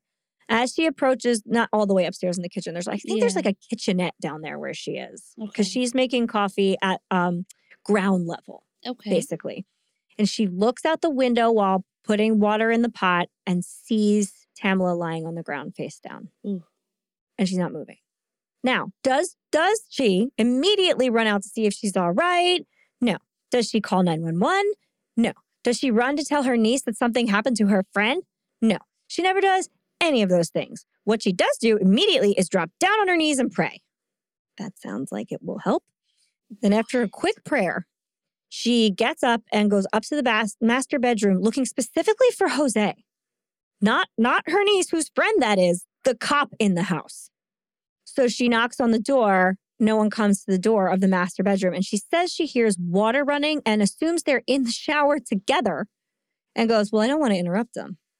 And then goes back downstairs, looks out the window again, sees she's still laying there, not moving, and goes, I guess I better interrupt them. Goes back upstairs, knocks on the master bedroom door, and they answer it all sleepy sleeps. They were not in the shower. There was no water running. I do not know what she heard. Yeah. And Aunt Madeline goes, I need to talk to Jose. And John's like, why don't you need to talk to me? And she was like, you don't want this. I need to talk to Jose. Jose needs to take care of this. And John was like, you need to tell me what's going on. And Aunt Madeline says, your friend from the islands is laying out in the yard face down and she's not moving. Now, why are these people like quoting this stuff this way? It sounds super duper crazy racist to refer to her as your friend from the islands, but she was actually from the islands and it is something that she talked about. So for all I know, I can't really pin that one specific moment on Aunt Madeline being racist. Because if a white person said, I'm from St. Vincent and the Grenadines, you could also say your friend from the islands and it would still refer to them. Mm-hmm. So I can't assign that racism, though it really does sound a lot like it. I'll give you that. So, okay, does John then run outside and drop to her knees and shake her and like try to see if she's breathing and like get really upset? Oh, no, she does not go outside at all. She, of course, does send Jose out to go look, who walks out there and touches her leg, just her leg, like her lower leg, and says, oh, she's dead. It's cold. And he said rigor had set in. She was stiff. He's like, she's definitely dead. He did not check to see if she was breathing. He did not check to see if she had a pulse. He did not do any life-saving measures, which as a police officer who is certified in all of those things, he is required to do. None of those things happen. Nobody is sitting on the ground with her. Nobody is looking at her. Nobody is holding her. Nobody rolled her over. They were like, well, this is something the police need to handle. Like so immediately they were like, it was a crime scene right away. The second they saw it, they were like, don't touch anything, which to me is so suspicious. It's very sus. If that was my friend out there on the ground, if that was someone I barely knew out there on the ground, I would be laying next to that body, like trying to wake it up. I'd be wrecking that crime scene. I would be too. I would be fucking destroying it. She would be rolled over. I would be like trying to like see if I could. Everybody trample in. We need to save her. Also, and this we've seen in other cases, usually your brain doesn't go, oh, they're dead. Yeah. Your brain goes, they're sleeping. They came out here to sleep it off and lay down. She was smoking a cigarette and fell asleep in the grass. She was really drunk. Passed out. You don't immediately go, that's a dead body. What a weird fucking thing to do. I've never seen it before. Yeah. Or you say, it's a mannequin. Like, no one ever thinks it's a dead body. Right. But these people knew the second they saw it that she was dead. Little sus, you know. By 8:59, they call the damn cops. And they know Jose, by the way, because he's also a cop, which would mean, you know, that he should have known what to do and didn't. Anyway, so in the 911 call, which is really weird because everyone's super calm. Yeah. She's like, we had a party at my house and everybody was drinking and I found her. She's lying outside, not moving. And I think she fell off the upstairs deck. And the 911 officer is of course like, okay, well, did you check to see if she's breathing? And they were like, no, she's dead. And they were like, did you try any, like, what? Let's try and save this woman's life. And these people are like, no, I'm not going to touch her. Oof. What do you mean you're not going to check? Yeah. When the cops arrive, she is in exactly the, well, quote unquote, exactly the same place that she was when they called. Okay. Oh, and Jose makes a point on the phone to say, and she has an injury on her wrist. I think she might have tried to harm herself. The injury on her wrist is an open fracture, which is what happens when you try and catch yourself with your hand and the bone comes through your wrist. The foosh. Yeah.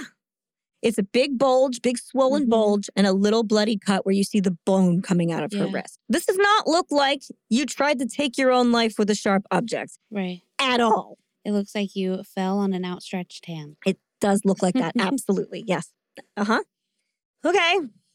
7 minutes later, the police arrived, and they have sent Officer Mike Christian, a man with a history of racist offenses. Oh, good. Cool. Yeah, that's a good guy to send. Mike looks at the scene and decides immediately that Tamla tripped over the landscaping and fell at ground level. That just Just like makes sense. standing there and fell over and then died. I guess is he thinking like she suffocated herself if she was too drunk? Yeah, we'll find that out from a message that he sends to his girlfriend Okay. during this moment in time in a minute. But yeah, okay. Does this sound totally ridiculous that she would have just tripped and fell and died? Well, yeah, of course it sounds ridiculous. You're not going to trip at ground level and incur catastrophic injuries that result in death. Although now I know how you and I would be dead. Yep, 100%. But this guy went really hard with this. He was like, this is what happened. He went so hard that he told everyone at the party that's how she died and Tamla's husband.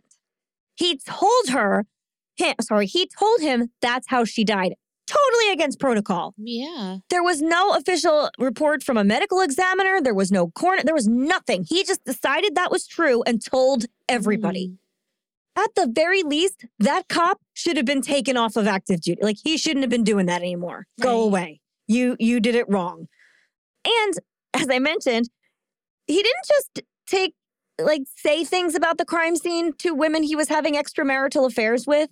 He sent them pictures of the crime scene on Snap. So was he suspended, fired? No. I mean, he eventually does quit. We'll get to that. But he just stays fine. They don't know about this right away. Cool. This is me talking in the future. Okay. So then we get to the crime scene report, which is very vague.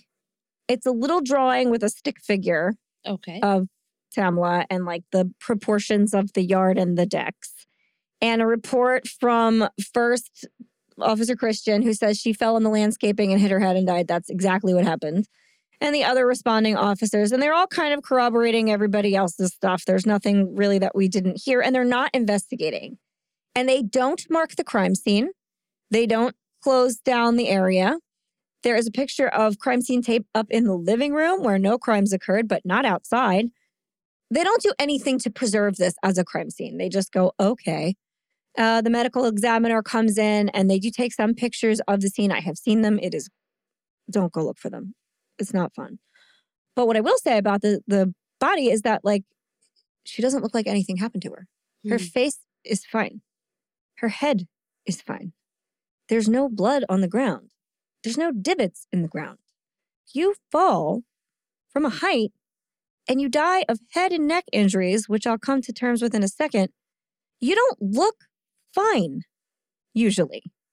And she was on her face. Her face was pressed into the grass for so long that the imprintations of the grass is all over her face. Right. Not to the side, straight face in the grass. That's how you fell, just flat as a pancake, and your face is fine? This is wild to me. So then they go to notify her husband, and they are very rude about that. The cops knock on the door, and they say, "Are you Lee?"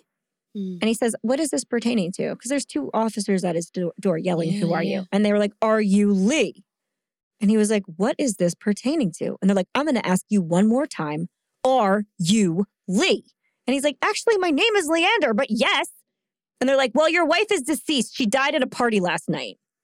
Wow. And he's like, "I'm sorry, what? No, that cannot be true. I talked to my wife. She was fine. What are you talking about?"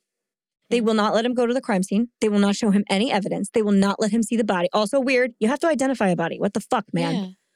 He doesn't see her until she's in the funeral home. Yeah. That is unbelievable. A place that puts her in blackface to cover the quote unquote bruising. She's a black woman, but Leander describes the makeup on her as shoe polish. Oh my God. Yeah. And he wouldn't let the funeral happen like that. He was going to make it a closed casket. He was like, "This looks absurd. It looks like a fucking minstrel show. I can't do this." Right. Not good. So then we get to the autopsy, right? Let me just pull my notes about this because I had to look up every single word because they don't make actual notes. Oh, and you know how, maybe you guys don't. In an autopsy report, there's usually a body shape, the outline of a body. And then where injuries are incurred, they draw them or they mark where they're at. So you can see a map of the injuries on external injuries on this body. That is not there. There is no body map. There are a lot of information that's usually there is not present. And I've read a bunch of autopsy reports. They are usually very long. Yeah. This one is not quite as long as it should be. So right off the bat, that's weird. They state that she was found within the grass line of the yard, midway off the patio. So her feet are still on this patio. She would have had to have dropped straight down. Right. No sway at all. Just like a ton of bricks straight down. Okay. In my opinion, the only way to fall that way was to already be unconscious when you did. Oh. Just saying. Rigors present, so is lividity on her chest, which means she'd been laying on her chest for a long time, so the blood pooled in that area. We know that's what happened. Her body is cold. There is blood on the cuff of her right sleeve and the shin of her right pant leg. Her shins have matching abrasions on them, which is why they said she tripped over a landscaping metal stuff. To me, it looks like her like legs hit it. I don't know. Okay. But I don't know why you would assume that. Oh, because the cop was like, I trip over stuff like that all the time. Like, did you die a lot of times? Is that what happened? Yeah. Okay, great. Then he refers to her wrist as a break in the skin and protrusion in the right wrist on the ulnar side. It doesn't say, it says she dislocated her wrist. That's that. All right. That's what he says. It's like he's using like autopsies for dummies. So if you're reading it, you can kind of understand what's going on. Mm-hmm. It states clearly that there are no bruising or breaks in the cracks to her skull. Her skull is totally intact. No skull injuries whatsoever. No injuries to her spinal cord either. How do you fall like that and not damage your head? I don't know. Yeah. It says that she drank all that tequila. So I have the math right there for that. There's only an eighth of the bottle left. That means that she drank 25.4 ounces. Oh, no, sorry. There are 25.4 ounces in a typical bottle or 16 shots. So Tamla would have had to have consumed 22.2 ounces of tequila or 14 shots. That's a venti Starbucks cup and 2 ounces of tequila. Yeah. It's a lot. Wow. 9 margaritas, like I said. Oh, yeah. And they only stayed at the crime scene for like 40 minutes. They were not there for long. They did everything and then left. They marked that the top of the propane tank had been wiped off. That's on the crime scene report, too. The autopsy report proper says she's 5'6", 156 pounds, wearing white paw print onesie, brown shirt, black shorts, bra, 2 multicolor socks, 2 earrings, 1 hair tie, and 2 rings. Her eyes are still clear. Full rigor is set in. Face and skull intact, teeth intact, no injury to the tongue. If you fall hard enough and you bounce, you usually bite your tongue. Anyway, face is perfect, nothing in her mouth, ears and nose are fine. Basically, she's clean and well-groomed with no remarkable external damage. She has a handful of little cuts on her forehead and face, her nose, but I'm talking about 1/2 inch by 1/4 inch. These are little. Then she has something called a focal subgaleal hemorrhage of the right temporalis muscle, which is basically a big bruise in the muscle by your temple near your ear. As far as I can, I'm not a doctor, you guys. I am doing the best I can with this. If I am wrong, I am sorry. You can definitely tell us online somewhere. It also says she has a subarachnoid hemorrhage of the right cerebral hemisphere. This is a bleed in her brain space, like the space around her brain. This can be lethal. This can definitely kill you. It says she has a subdural hemorrhage of the right cerebral hemisphere overlying the cerebral convexity and the anterior temporal lobe. This was a hard one. Basically, that's another like brain bleed near her ear on her right side. They're all on her right side near her temple and her ear, which means she hit sideways. She hit her head on the side of her head. Yeah. Why was it face straight down? Right. That doesn't make any sense to me. Doesn't make any sense to a lot of people. Then it also states that she has, quote, excess mobility of the atlanto-occipital joint. This is a C1, C2 injury. It is usually fatal. It is what some people call internal decapitation. So if you break your neck at that spot, basically your head is not connected. But hers was only loose at the back part and not all the way to the front, which means kind of, but not all the way off. So when this doctor tells everyone, she broke her neck, well, no, he's not exactly telling the truth, right?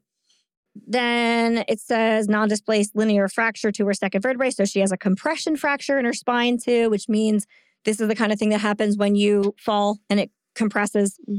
But that would mean usually when you get that kind of injury, it's from like diving into a shallow pool and hitting head on. Right, Again, this does not line up with how she would have fallen off this balcony. So I don't know how that happened either. None of this really makes total sense to me. The final word here is that she dies of, quote, blunt force injuries of the head and like torso or something. She also has a 3/4-inch laceration to the right ventricle of her heart, and an associated hemorrhage. And this is a blunt cardiac injury. It's something that does happen from impact. Okay. Now, when you just say she died of blunt force injuries, it sounds like somebody clubbed her in the head with a bat, because that's what we all think about when we hear blunt force injuries. But they just mean that you are hitting something with your body and it's not like a penetrating wound. That's all it means. Okay. It can be a fall. But mostly this combination of injuries, 9 out of 10 times, if you Google them, it's a car accident. They're all associated with car accidents. Well, that makes sense. Yes. It could be from a fall too. Right. But the combination looks like when your car rolls and your head gets hit against the side of the car. That's what this looks like. Okay. Just so everybody knows what we're looking at. Oh, and her hyoid and larynx are intact, no injuries. So she's not been strangled. So then we get the toxicology report back, which is where everybody likes to get stuck. There are 2.0 nanograms per milliliter of THC in her blood. And then a metabolite of THC, there's 6.3 nanograms per milliliter. That just means that's been metabolized. It's no longer active. She has 0.238 grams of ethyl alcohol in her system. That's not a great BAC to have. And she has an amount of alprazolam, which is Xanax, lower than the lowest calorable that would be considered a positive test. So she has a very little bit of Xanax in her system. According to the police, it's because it had been recently taken and was not completely digested. However, there is no evidence of that because they don't analyze the contents of her stomach.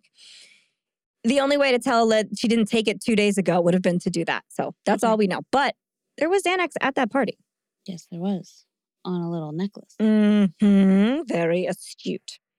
So yeah, the alprazolam wouldn't have affected her yet either because it was such a small amount. So at that blood alcohol content, let me just if you're not a seasoned drinker, you would be drowsy, sluggish, susceptible to mood swings and acting out of character. You would have a decline in motor skills, which means you'd be slurring all your words and probably need help walking. You would not be able to drive or hold a conversation.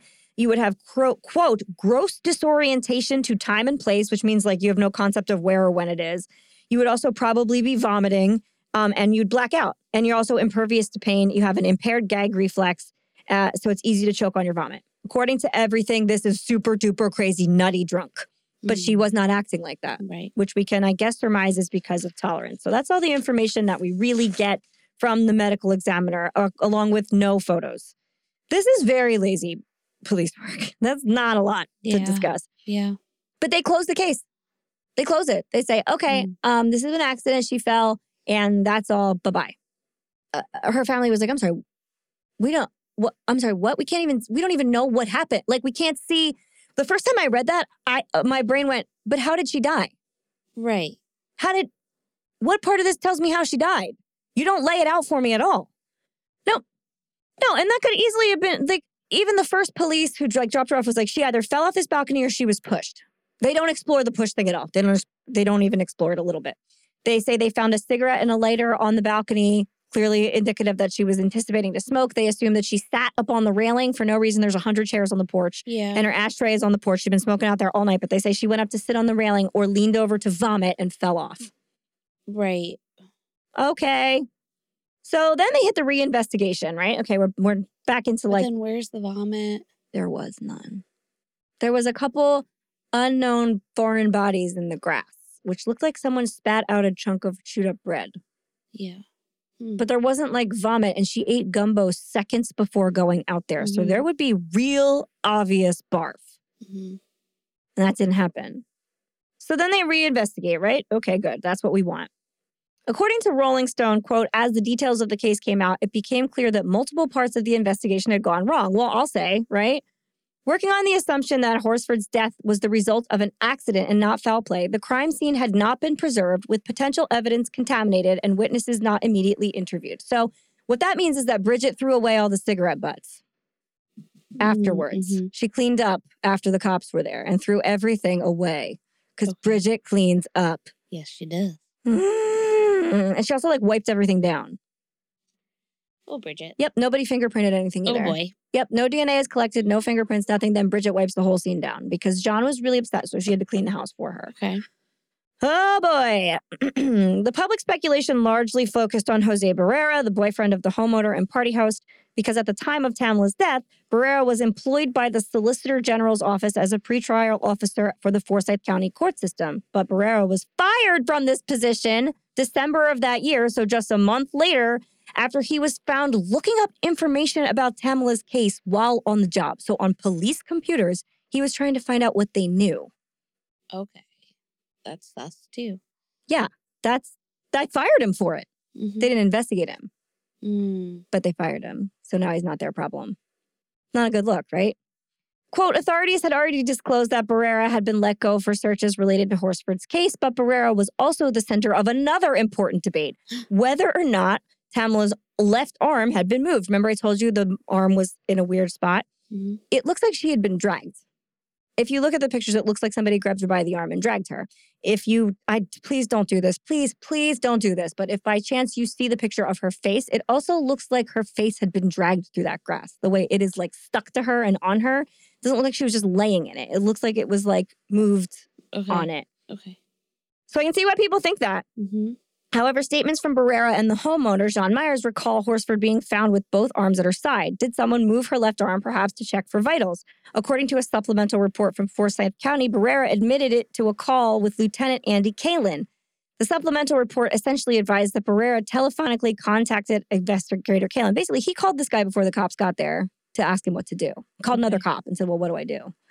And then he called again on November 7th, 2018, and advised that the investigator Kalin said, oh, well, he probably checked her arm for a pulse. But Jose Barrera, ever the smartest guy in the room, said, no, I definitely didn't do that. I know I didn't check her for a pulse. There's no way. There's no way you checked her for a pulse? Why are you admitting that? Right. You're not supposed to look. You're supposed to look for a pulse. You didn't know she was dead. You quote unquote didn't know she was dead. The GBI report also revealed information about the relationship between this cop and Jose Barrera, who worked together at the courthouse before this happened. So they're friends. This guy is trying to cover for his friend, essentially. And we also find out that Jose had been fired before for lying about having a relationship with a woman he worked with. Mm-hmm. Yeah, so he's doing great. And then there's Officer Mike Christian. Strap in for this guy. The GBI also reveals new details with concerns relating to the lead investigator from Forsyth County, Mike Christian. And if it sounds like I'm reading, this is the Rolling Stone that I'm quoting. In October of 2020, Christian resigned from the FCSO. Remember, I told you he quit. Amid an international affairs investigation into allegations that Christian sent multiple women with whom he was having extramarital affairs confidential information about his case. You think he's a real looker, but he's not. In a statement in January 2021, Christian defended himself, saying that the women whose complaint triggered the IA investigation had been acting out of hurt. So they were just butthurt about him dumping them. Quote, I am far from a perfect human. I chose to end a long-term extramarital relationship abruptly. This person, out of anger and hurt, chose to go to Sheriff Freeman with a list of alleged misconduct on my part. In 2020 hindsight, I would not have resigned, but stayed for the investigation and taken what punishment was fitting up to termination. As is, the AI investigation lacks my side of the story and makes me out to be something I am not. All the good I had ever done in 16 years of law enforcement is gone with this document. The IA investigation ultimately found him to have violated his oath as an office and neglected his duty. You better bet I'm going to tell you what he said in that Snapchat. Strap in. Quote, well, kind of slept. Hello, sir. I know we've never met. This is like him pretending to talk to Tamla's husband. Mm-hmm. Hello, sir. I know we've never met, but I'm here to tell you that your wife and the mother of your 6 children is dead. Oh, yes, I am happy to report that she was really, really drunk, tripped, landed face down in the backyard, and either through hypothermia, positional asphyxia, or aspirated on her own puke. Not sure which one. I know you have fun memories. Enjoy corralling these 6 boys who are now going apeshit.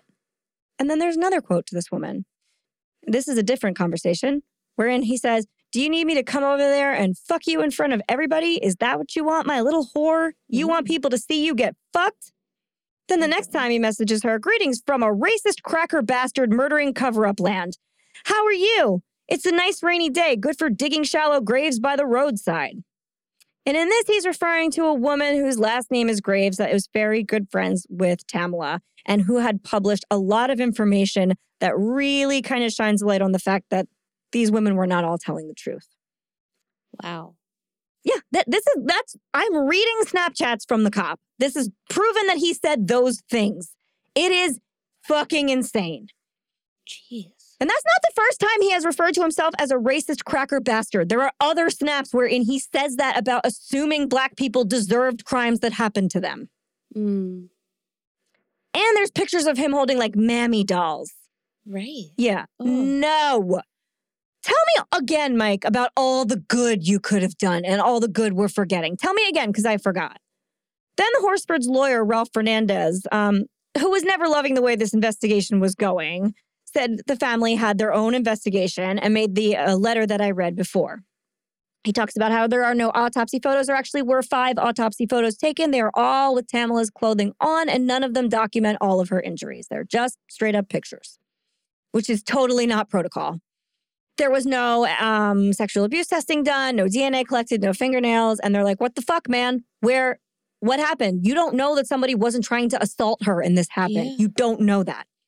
The county medical examiner said in his thing, also in the private autopsy report, they say that she didn't have the injuries that the county medical examiner said she had. So he said she doesn't have a broken neck. Technically, he's right. She technically doesn't have a broken neck. She has a partially dislocated atlas joint, which could easily kill you, but she doesn't have a broken neck. So they can say that. And she doesn't have any like spinal injuries. She has that compression fracture, but I guess they didn't see it in their one x-ray. I have no idea. But she doesn't have any catastrophic spinal injuries. That is true. Okay. And she does have defensive wounds. She has scratches up and down her arms and wounds on her hands, which wouldn't just happen from a fall. They would happen if you were struggling and grabbing. Exactly, yeah. Okay. Also, they lean on the fact that the previous coroner said she dislocated her wrist, and it's not a dislocation. It's an open distal radial fracture. Way different. And it's gross to look at. This medical examiner also says because there's not a lot of blood, it's only a little bit of blood. And the I don't know, maybe you can tell me this, Leslie, but her bone has come through her skin. Right. And it's just a little bit of blood. And so this medical examiner says, I think that this is post-mortem because you don't actively bleed when you're dead. Yeah. Unless there was just something like cut off. Yeah, Okay. I have no answer to that. Yeah, okay. I don't know if it's not a particularly bloody injury or if it is. Yeah, so she's like a thin woman. She's like 156 pounds, 5'6". Yeah, I would say. Okay. So yeah, I mean, okay. Maybe this is what the High blood the alcohol doctor was content though, saying. because you bleed quicker with alcohol. You do. Okay, so if she broke her wrist, but then from laying there, maybe it like punctured through. Maybe. I don't know. Yeah, I don't know either. I mean, that's something that nobody actually comes up with. And you're right. It could have, through the pressure of laying there, the bone could have just eventually come through post-mortem. Yeah. That's definitely true. But they're trying to say that like this was done while trying to dispose of her body. I don't think it's indicative of that because it looks like she tried to catch herself. But you know what? I can't really say. And they do catalog it incorrectly. So I can't argue with them. They definitely do that. It just looks to me that this whole report is lazy. It looks very lazy. Yeah. But it started off that way. Exactly. It just keeps being that lazy. I don't know. So do these injuries, also the family forensic anthropologist suggests that these injuries do not look like they're indicative of a fall. Okay. I can't say that for sure. You can get them from a fall, for sure. I looked every single one of them up. It took forever. But as I said, if you look at the first response to all of them, it's a car accident because it's something usually where you've rattled around to get all of them. And the fact that she just hit the right side of her body, but she was laying face down is very strange. And there's no movement afterwards either. There's no nothing is disturbed. There's no sign that she crawled around or wiggled or no blood. Could she have fallen to the side and then landed flat? I guess, but she would have had to have immediately died on impact. And I don't know that that's what happens the second you fall like that. But she has an impact on her side, right?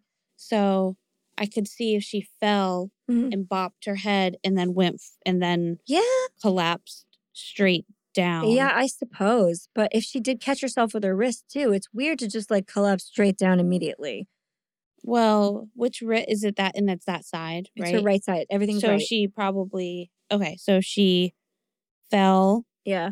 on her, if she was falling on her side Mm-hmm. and then put her arm out, Mm-hmm. or yeah, It's all very I strange. know, but it could be because okay, so 14 feet. Yeah, you don't usually die from that But height. she also could have been sitting on a railing. We don't know. I mean, there could have been Right. an extra couple feet added to it. But Yeah.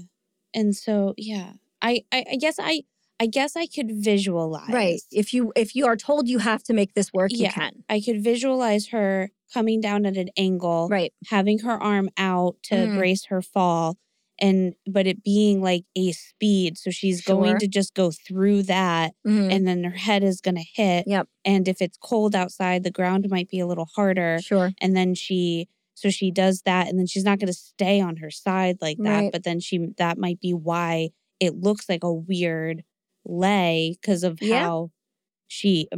how her body then turned. Right. And that's why her face isn't sideways, because it hit sideways and then her body rolled. So then her head would be straight into the ground. This is also like countering for like zero flail during the fall. But there's not much time for flail because she is kind of close. So if you are forced to make it work, you definitely can. Mhm. But I think I think that we have to kind of stretch our brain a little bit to see where it happened. Maybe not. And maybe this is how it happened. We don't really know. The point of this is that this is incredibly lazy police work and we don't really know. Yeah. If you had like, why wouldn't they have, like, at this point, I'd have like mannequins out there. Yeah, like, you'd be dropping something off. You'd be it. seeing what happened. 100%. Speed and weight and And one of the only ways that your body doesn't sustain a whole lot of broken bones when you fall is if you're totally limp. yeah. Yeah. You tense up, you break bones. Right. Well, that's why they say, if, like, again, we'll go through a car accident. So if the car flips, you're supposed to cross your hands onto your shoulders, and that helps you like calm down. Yeah. And that is, you're more likely to like not sustain any injuries and survive like a car flipping. That makes perfect sense. So yeah, she would have had to have been totally limp and fall straight down. And we are also like, if you're her lawyer, you're relying on the fact that most of these falls, the injuries that you incur afterwards, are lower extremity breaks and bruises, and not anything like this, or spine injuries. She doesn't have any of that. Her whole back is fine. Right. It's strange. If you had to ask me, it looks more like she fell down the stairs, and there are stairs right there. And then someone dragged her out into the spot she was in and walked away. Okay. Because stairs, you would like kind of tumble and you would have the bruising, because there are some bruises on her head that are indicative of just a minor head injury. They're not like lethal. The little nicks on her shins, she could have avoided her face. You have a little more control when you're falling down the stairs. You can turn your head out of it. But wouldn't there be more bruises on the arms, you think? Maybe. And like, I feel like there'd be more bruising if she fell down the stairs. I don't know. But I see where you're going. You know what I mean? Yeah. It seems like it was like more of a rattle around thing. And also like the neck injury is a rebound injury. That is going to be from your head hitting and you like kind of bouncing. That's why it's mostly in car accidents. As far as I can read, it's not like necessarily direct impact. Or if she was pushed, the speed, like you gain speed, so it's a faster hit. Or if she was unconscious and she was thrown off the balcony. Yeah. Barely conscious. Yeah. There are a lot of other options that they just did not, they just didn't consider them at all. Also, in the original investigation, everybody at that party wasn't questioned right away, and they were all kept in a room together, and they were allowed to talk about what happened. Oh, no. And then the interviews happened at Jean's house, at which point in time Jean gave all the police officers gift cards to Dunkin' Donuts, and Aunt Madeline baked them cookies. Well, that sounds like a nice day. Yeah, and in the interview with her, you hear her say, "Oh, but I got you all these, but like I know I'm not supposed to give them to you because you could look bad that I'm like trying to bribe you or something." What the fuck are you doing? It's just strange because it's like if they are innocent, they are acting not innocent. Well, it's not even that. They're just so ignorant. Fucking rude? Yeah, they're rude. Yeah. We also find out later that Bridget absolutely did give her meds to other people. Even though she said she never did. Her medication was hers. She never gave anyone Xanax. There are text chains, where she gave it to Stacy and John. Yeah. people have gotten it from her. And she told the cops in her original interview, and this makes me laugh so hard, that she can't lie because her medication is like truth serum. Right. And it makes it so she can't lie. I'm sorry. Alprazolam is a sedative, basically. It's not truth serum. It makes you less nervous, but it doesn't make you it makes you probably better at lying because you're not nervous. Spoken like a true liar. Well, yeah. I mean, like, as someone Spoken like someone high on Xanax. Exactly. As someone who has taken alprazolam, it that's not what it does. Also, it's not one of those, like, magic key medications. It works the same on everyone. If you're nervous, it makes you sleepy. If you're not nervous, it makes you sleepy. It does the same thing. It's not like, say, Adderall. And if you are listening to this podcast, chances are you've probably taken Adderall or you should start. Where if you have the problem, if you have ADHD, it makes you focus. But if not, it makes you like cracked out. This is not one of those things. Right. It just is kind of makes you spacey and tired no matter what is wrong with you. So why? Like, why any of this? What is this? What is happening, right? Remember that I told you should take a look at Forsyth County, Georgia? It has a pretty gnarly racist history. Complete with its own racial cleansing. That's the real words. Oh, boy. Yeah, that left the Black population pretty much totally wiped out. According to the New York Times, in an article written by Jonathan Wiseman in May of 2022, quote, Cummings, Georgia, in October 1912, after the rape and brutalized body of May Crow, a white 18-year-old, was laid to rest beside the Pleasant Grove Baptist Church, the white men of Forsyth County went on a rampage, driving its 1,098 Black citizens, about 10% of the population, from Forsyth's borders. So they were chased out with, like, pitchforks. They had already dragged 24-year-old Rob Edwards, a Black man, from a jail cell in the Cummings Town Square, beat him with crowbars, riddled his corpse with bullets, and hoisted it over a telephone pole yardarm. Then 2 Black teens, Ernest Knox and Oscar Daniel, would hang after the most specious of trials. So they, really were not obviously guilty. They just hanged them. But the citizens of this county north of Atlanta were not done. For much of the 20th century, they would guard Forsyth's borders as the city to the south encroached. Through violence, intimidation, and menacing understanding in greater Atlanta that this county was to remain for whites only. Ooh. The people who drove Forsyth's Black residents from their homes and farms had no name for their hatred, no great replacement or white genocide theories, but the notion that other races were plotting to replace the rightful inhabitants of the county took murderous form more than a century ago. Holy shit. And it hasn't gotten a whole lot better. Forsyth has never had any whites-only soda fountains or water fountains or pools or anything. There was no segregation in Forsyth because there were no Black people. That's interesting. Yep. Cummings, Georgia, has remained a sundown town well into the 90s with a large and public KKK presence as well. I was going to ask that. Yep. Yeah. Like in the late 80s, early 90s, they were marching through the streets in their hoods. Yeah. Now, if you guys don't remember what a sundown town is, it is a place where the population said that when the sun goes down, all Black people have to be out or they will kill them. What episode did we talk about that in? Oh, God, I don't remember. It was a while ago. I'll have to look. Well, regardless, some people say it remains a sundown town to this day, Cummings, that is. And let me tell you guys something. That's true. There are places that are still not very welcoming of any people of color after the sun goes down. The racism in Forsyth County is so ingrained, you could practically wring it out of the soil. So it's no wonder that this crime seems like it could be racially motivated. So what do people think happened? There are several theories, of course. Some people think that these women invited Tamla with the intention of killing her. They think that this was a planned thing. They wanted to kill a Black woman. And they got her real drunk and slipped some Xanax into her gumbo or into, whatever she had right before. And then they threw her off the balcony. Or they beat her to death and threw her body off the balcony. Though it doesn't really look like that. Yeah, she doesn't look beaten up, really. No. But okay. 2 of the couples that were there, there's only a couple couples there, so I feel like we know who they were apparently swingers. And some people think that they had propositioned her to be involved in their activities of the evening. She said no. They got too aggressive, and she ended up falling over the balcony. Okay. All right. So hold on. Yeah. I'll pause you there for that one. Sure. If we we know who the couples were. Yep. And one of those couples would have been Stacy, Mhm. and that was the one she was closer with. Mhm. So that could, like, if it was going to be one of them, it would have probably been Stacy and her husband, Mhm. like, propositioning it a little bit.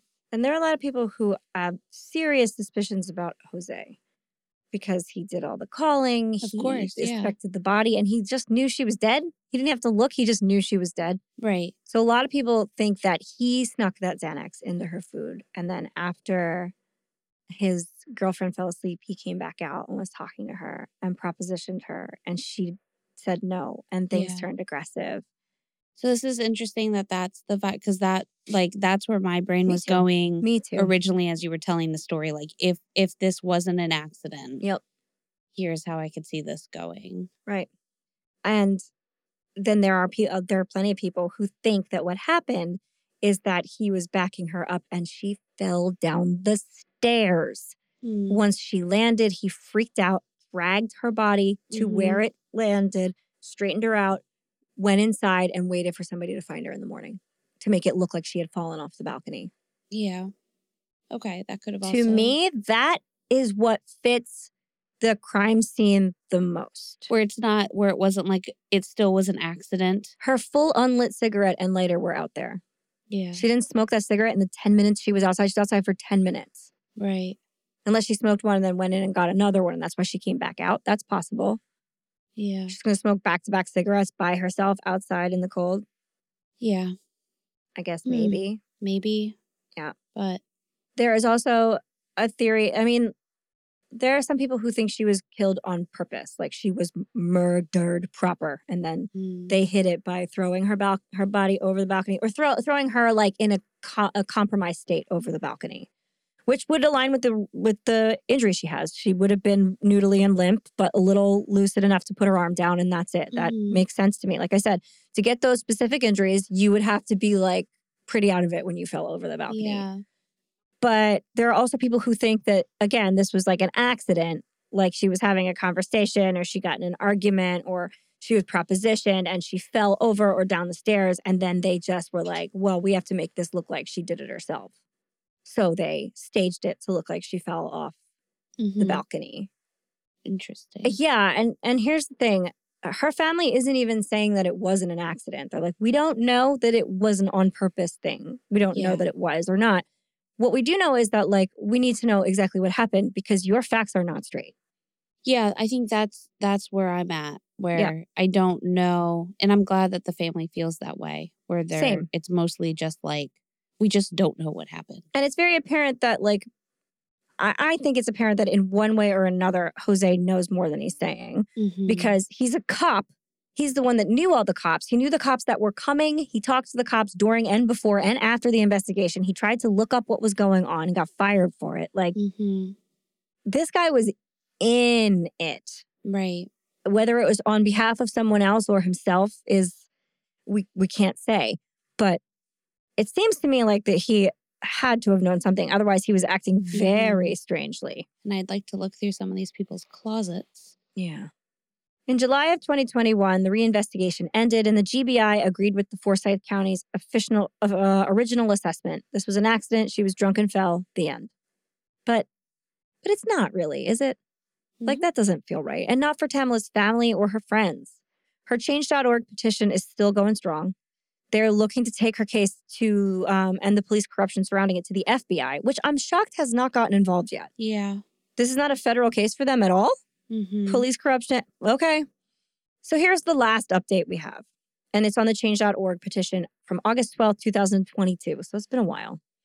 I have been getting a lot of questions on the status of Tamla Horsford's case and what people can do to help her family get justice. Currently, the Forsyth County Sheriff's Office and Prosecutor's Office is succeeding at harassing anyone that is asking questions and trying to get justice, which is why I have been so quiet. But there is strength in numbers. The best thing you can do to help Tamla's family get justice is by contacting these people directly, demanding that they help look into her case and the corruption in Forsyth County that help those responsible get away with murder. People you can contact. And then there's Kristen Clark, Assistant Attorney General for Civil Rights, and her contacts, the new U.S. attorney for Georgia appointed by President Joe Biden, U.S. Attorney Ryan K. Buchanan, his contacts. Lastly, you can contact the FBI, and I will put this all up linked so you guys want to see it, you can. If enough people contact these people, hopefully that would cause the FBI to take a look into her case, all those responsible for covering it up. And as we have seen this week, no one is above the law, no one. You can also ask the sheriff any questions you have about the case on their Facebook page. There's a link to the Facebook page. We will provide a link to this petition and to all of Tamla's Justice For pages so that you can explore them for yourself in the show notes this week. And that's basically where we stand. I mean, there's a lot of little details here and there. And really, this is something that you guys are going to have to comb through the files if you're interested and read them all yourself. Because, I mean, I could do 10 hours on this, trying to tell you everything that has been uncovered. And there's a lot more weird little suspicious things that make it seem like these women are lying. And all of their interviews with the police, they sound really put out, like they don't want to be there and they're just annoyed. Stacy at one point cries a little bit, but like, this is not, no one is grieving. Yeah. And at one point when they have like the moment where Jean's like, here's some gift cards. She's like, okay, is that all you need for me? Or can I go get ready for this funeral?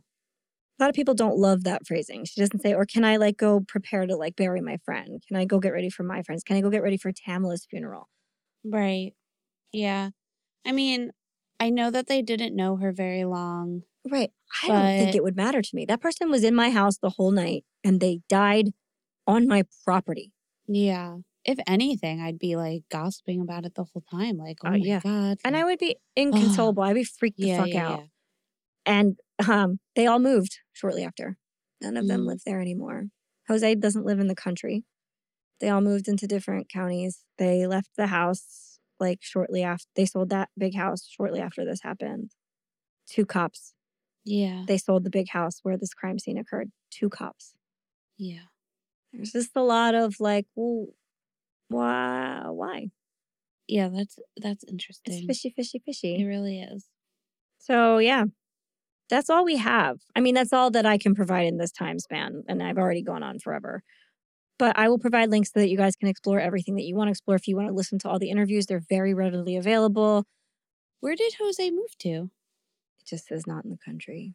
And then, I mean, okay. And then this is interesting though, because he's not he's not white.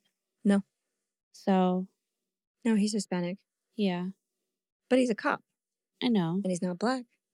Yeah. And he works with and for all white people. And if he's killing a black woman, they're probably the guy that sent that Snapchat probably doesn't give a shit about that or high-fived him. So maybe, yeah. Mm-hmm. And there still is definitely the possibility that this was some kind of like, let's kill the black lady thing. We really don't know that it wasn't. Yeah. The town, the whole county has such a horrific history with racial violence that like, never went away. It just never really went away. And did they, where did Tamla and her family live? In Cummings. And to this day, there is only under 8% of the population of this area is black people. There's like no black, she probably was the only black person these women knew. Yeah. And they moved there for his job. Yeah, only 5 years prior to this. Job. Yeah. So they didn't have like a lot of experience in this town. Yeah. She just was like, well, I guess this is going to be a lot like Miami where I have tons of friends and I'm happy and living my best life. And it definitely wasn't. Yeah. So that's really sad. Yeah, it's super sad. And also possibly a hate crime. Right. At the end of the day, I don't know that we can actively prove that this was a hate crime based on what we have right now. But what I can say is that it wasn't investigated probably because she was black. Right. I think that part of it is pretty suspicious because if it was Stacy or Jean who had been found in the backyard, there would have been every cop in the county combing that backyard for what happened to them. Or all those women would have been laying on the ground sobbing beside her. Mm-hmm. It would not be so passive and that nobody gave a shit and they were like, whatever. Yeah, some of the reactions that, again, even if this was all accidental, it still is just telling of the kinds of people in the town. I don't know. I know. It's just not, the reactions are not what I would expect in the handling of the scene is not. No, it's wild. Was not well done. Not at all. Yeah. It was miserably attended to. And yeah, so Okay. toast. Toast. Obviously to Tamla. Yes. And her family. Gosh, it was so fun. It really did. I just looked at a picture of her with her little PJs on. She's so cute. It was really cute. I know. I would have hung out with her. Mm-hmm. We also have a patron to toast. Yay! Who are we toasting? Cheers to Jenna. Cheers, Jenna. Thank you for becoming a best fiend. Yes. Hopefully we'll see you at our Let's Talk Docs Yes. sesh Happy in wonderful. March.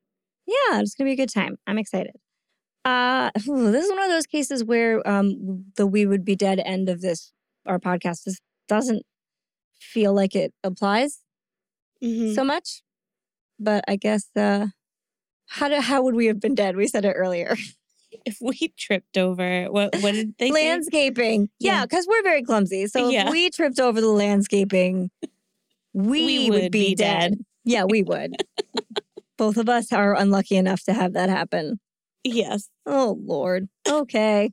I actually have stitches in my foot from slicing it open from falling over the landscaping at my house at like 4:00 in the morning. Of course you do. And I couldn't walk because it hurt so bad that I had to drag myself like to the back door because I couldn't get in the front door. I had to go to the back door and there was blood everywhere. Well, see, it's very bloody when that happens. When there's no blood, nobody came to get me. Damn it. Bled out. That's right. So see? Yeah, I still have stitches. Or you can see the cut in my foot. Oh, Lord. All right, guys. Bye.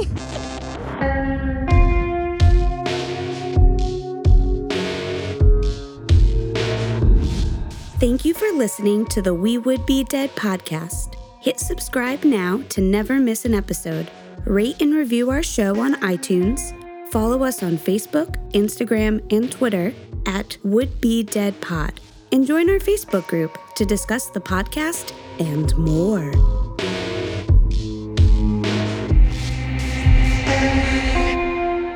The best thing you can do to help Tamla's family get justice is by contacting these people directly, demanding that they help look into her case and the corruption in Forsyth County that helped those responsible get away with murder. Kristen Clark, Assistant Attorney General for Civil Rights, the new U.S. Attorney for Georgia appointed by President Joe Biden, U.S. Attorney Ryan K. Buchanan. You can also ask the sheriff any questions you have about the case on their Facebook page. Lastly, you can contact the FBI. We will provide a link to all of Tamla's Justice For pages so that you can explore them for yourself in the show notes this week.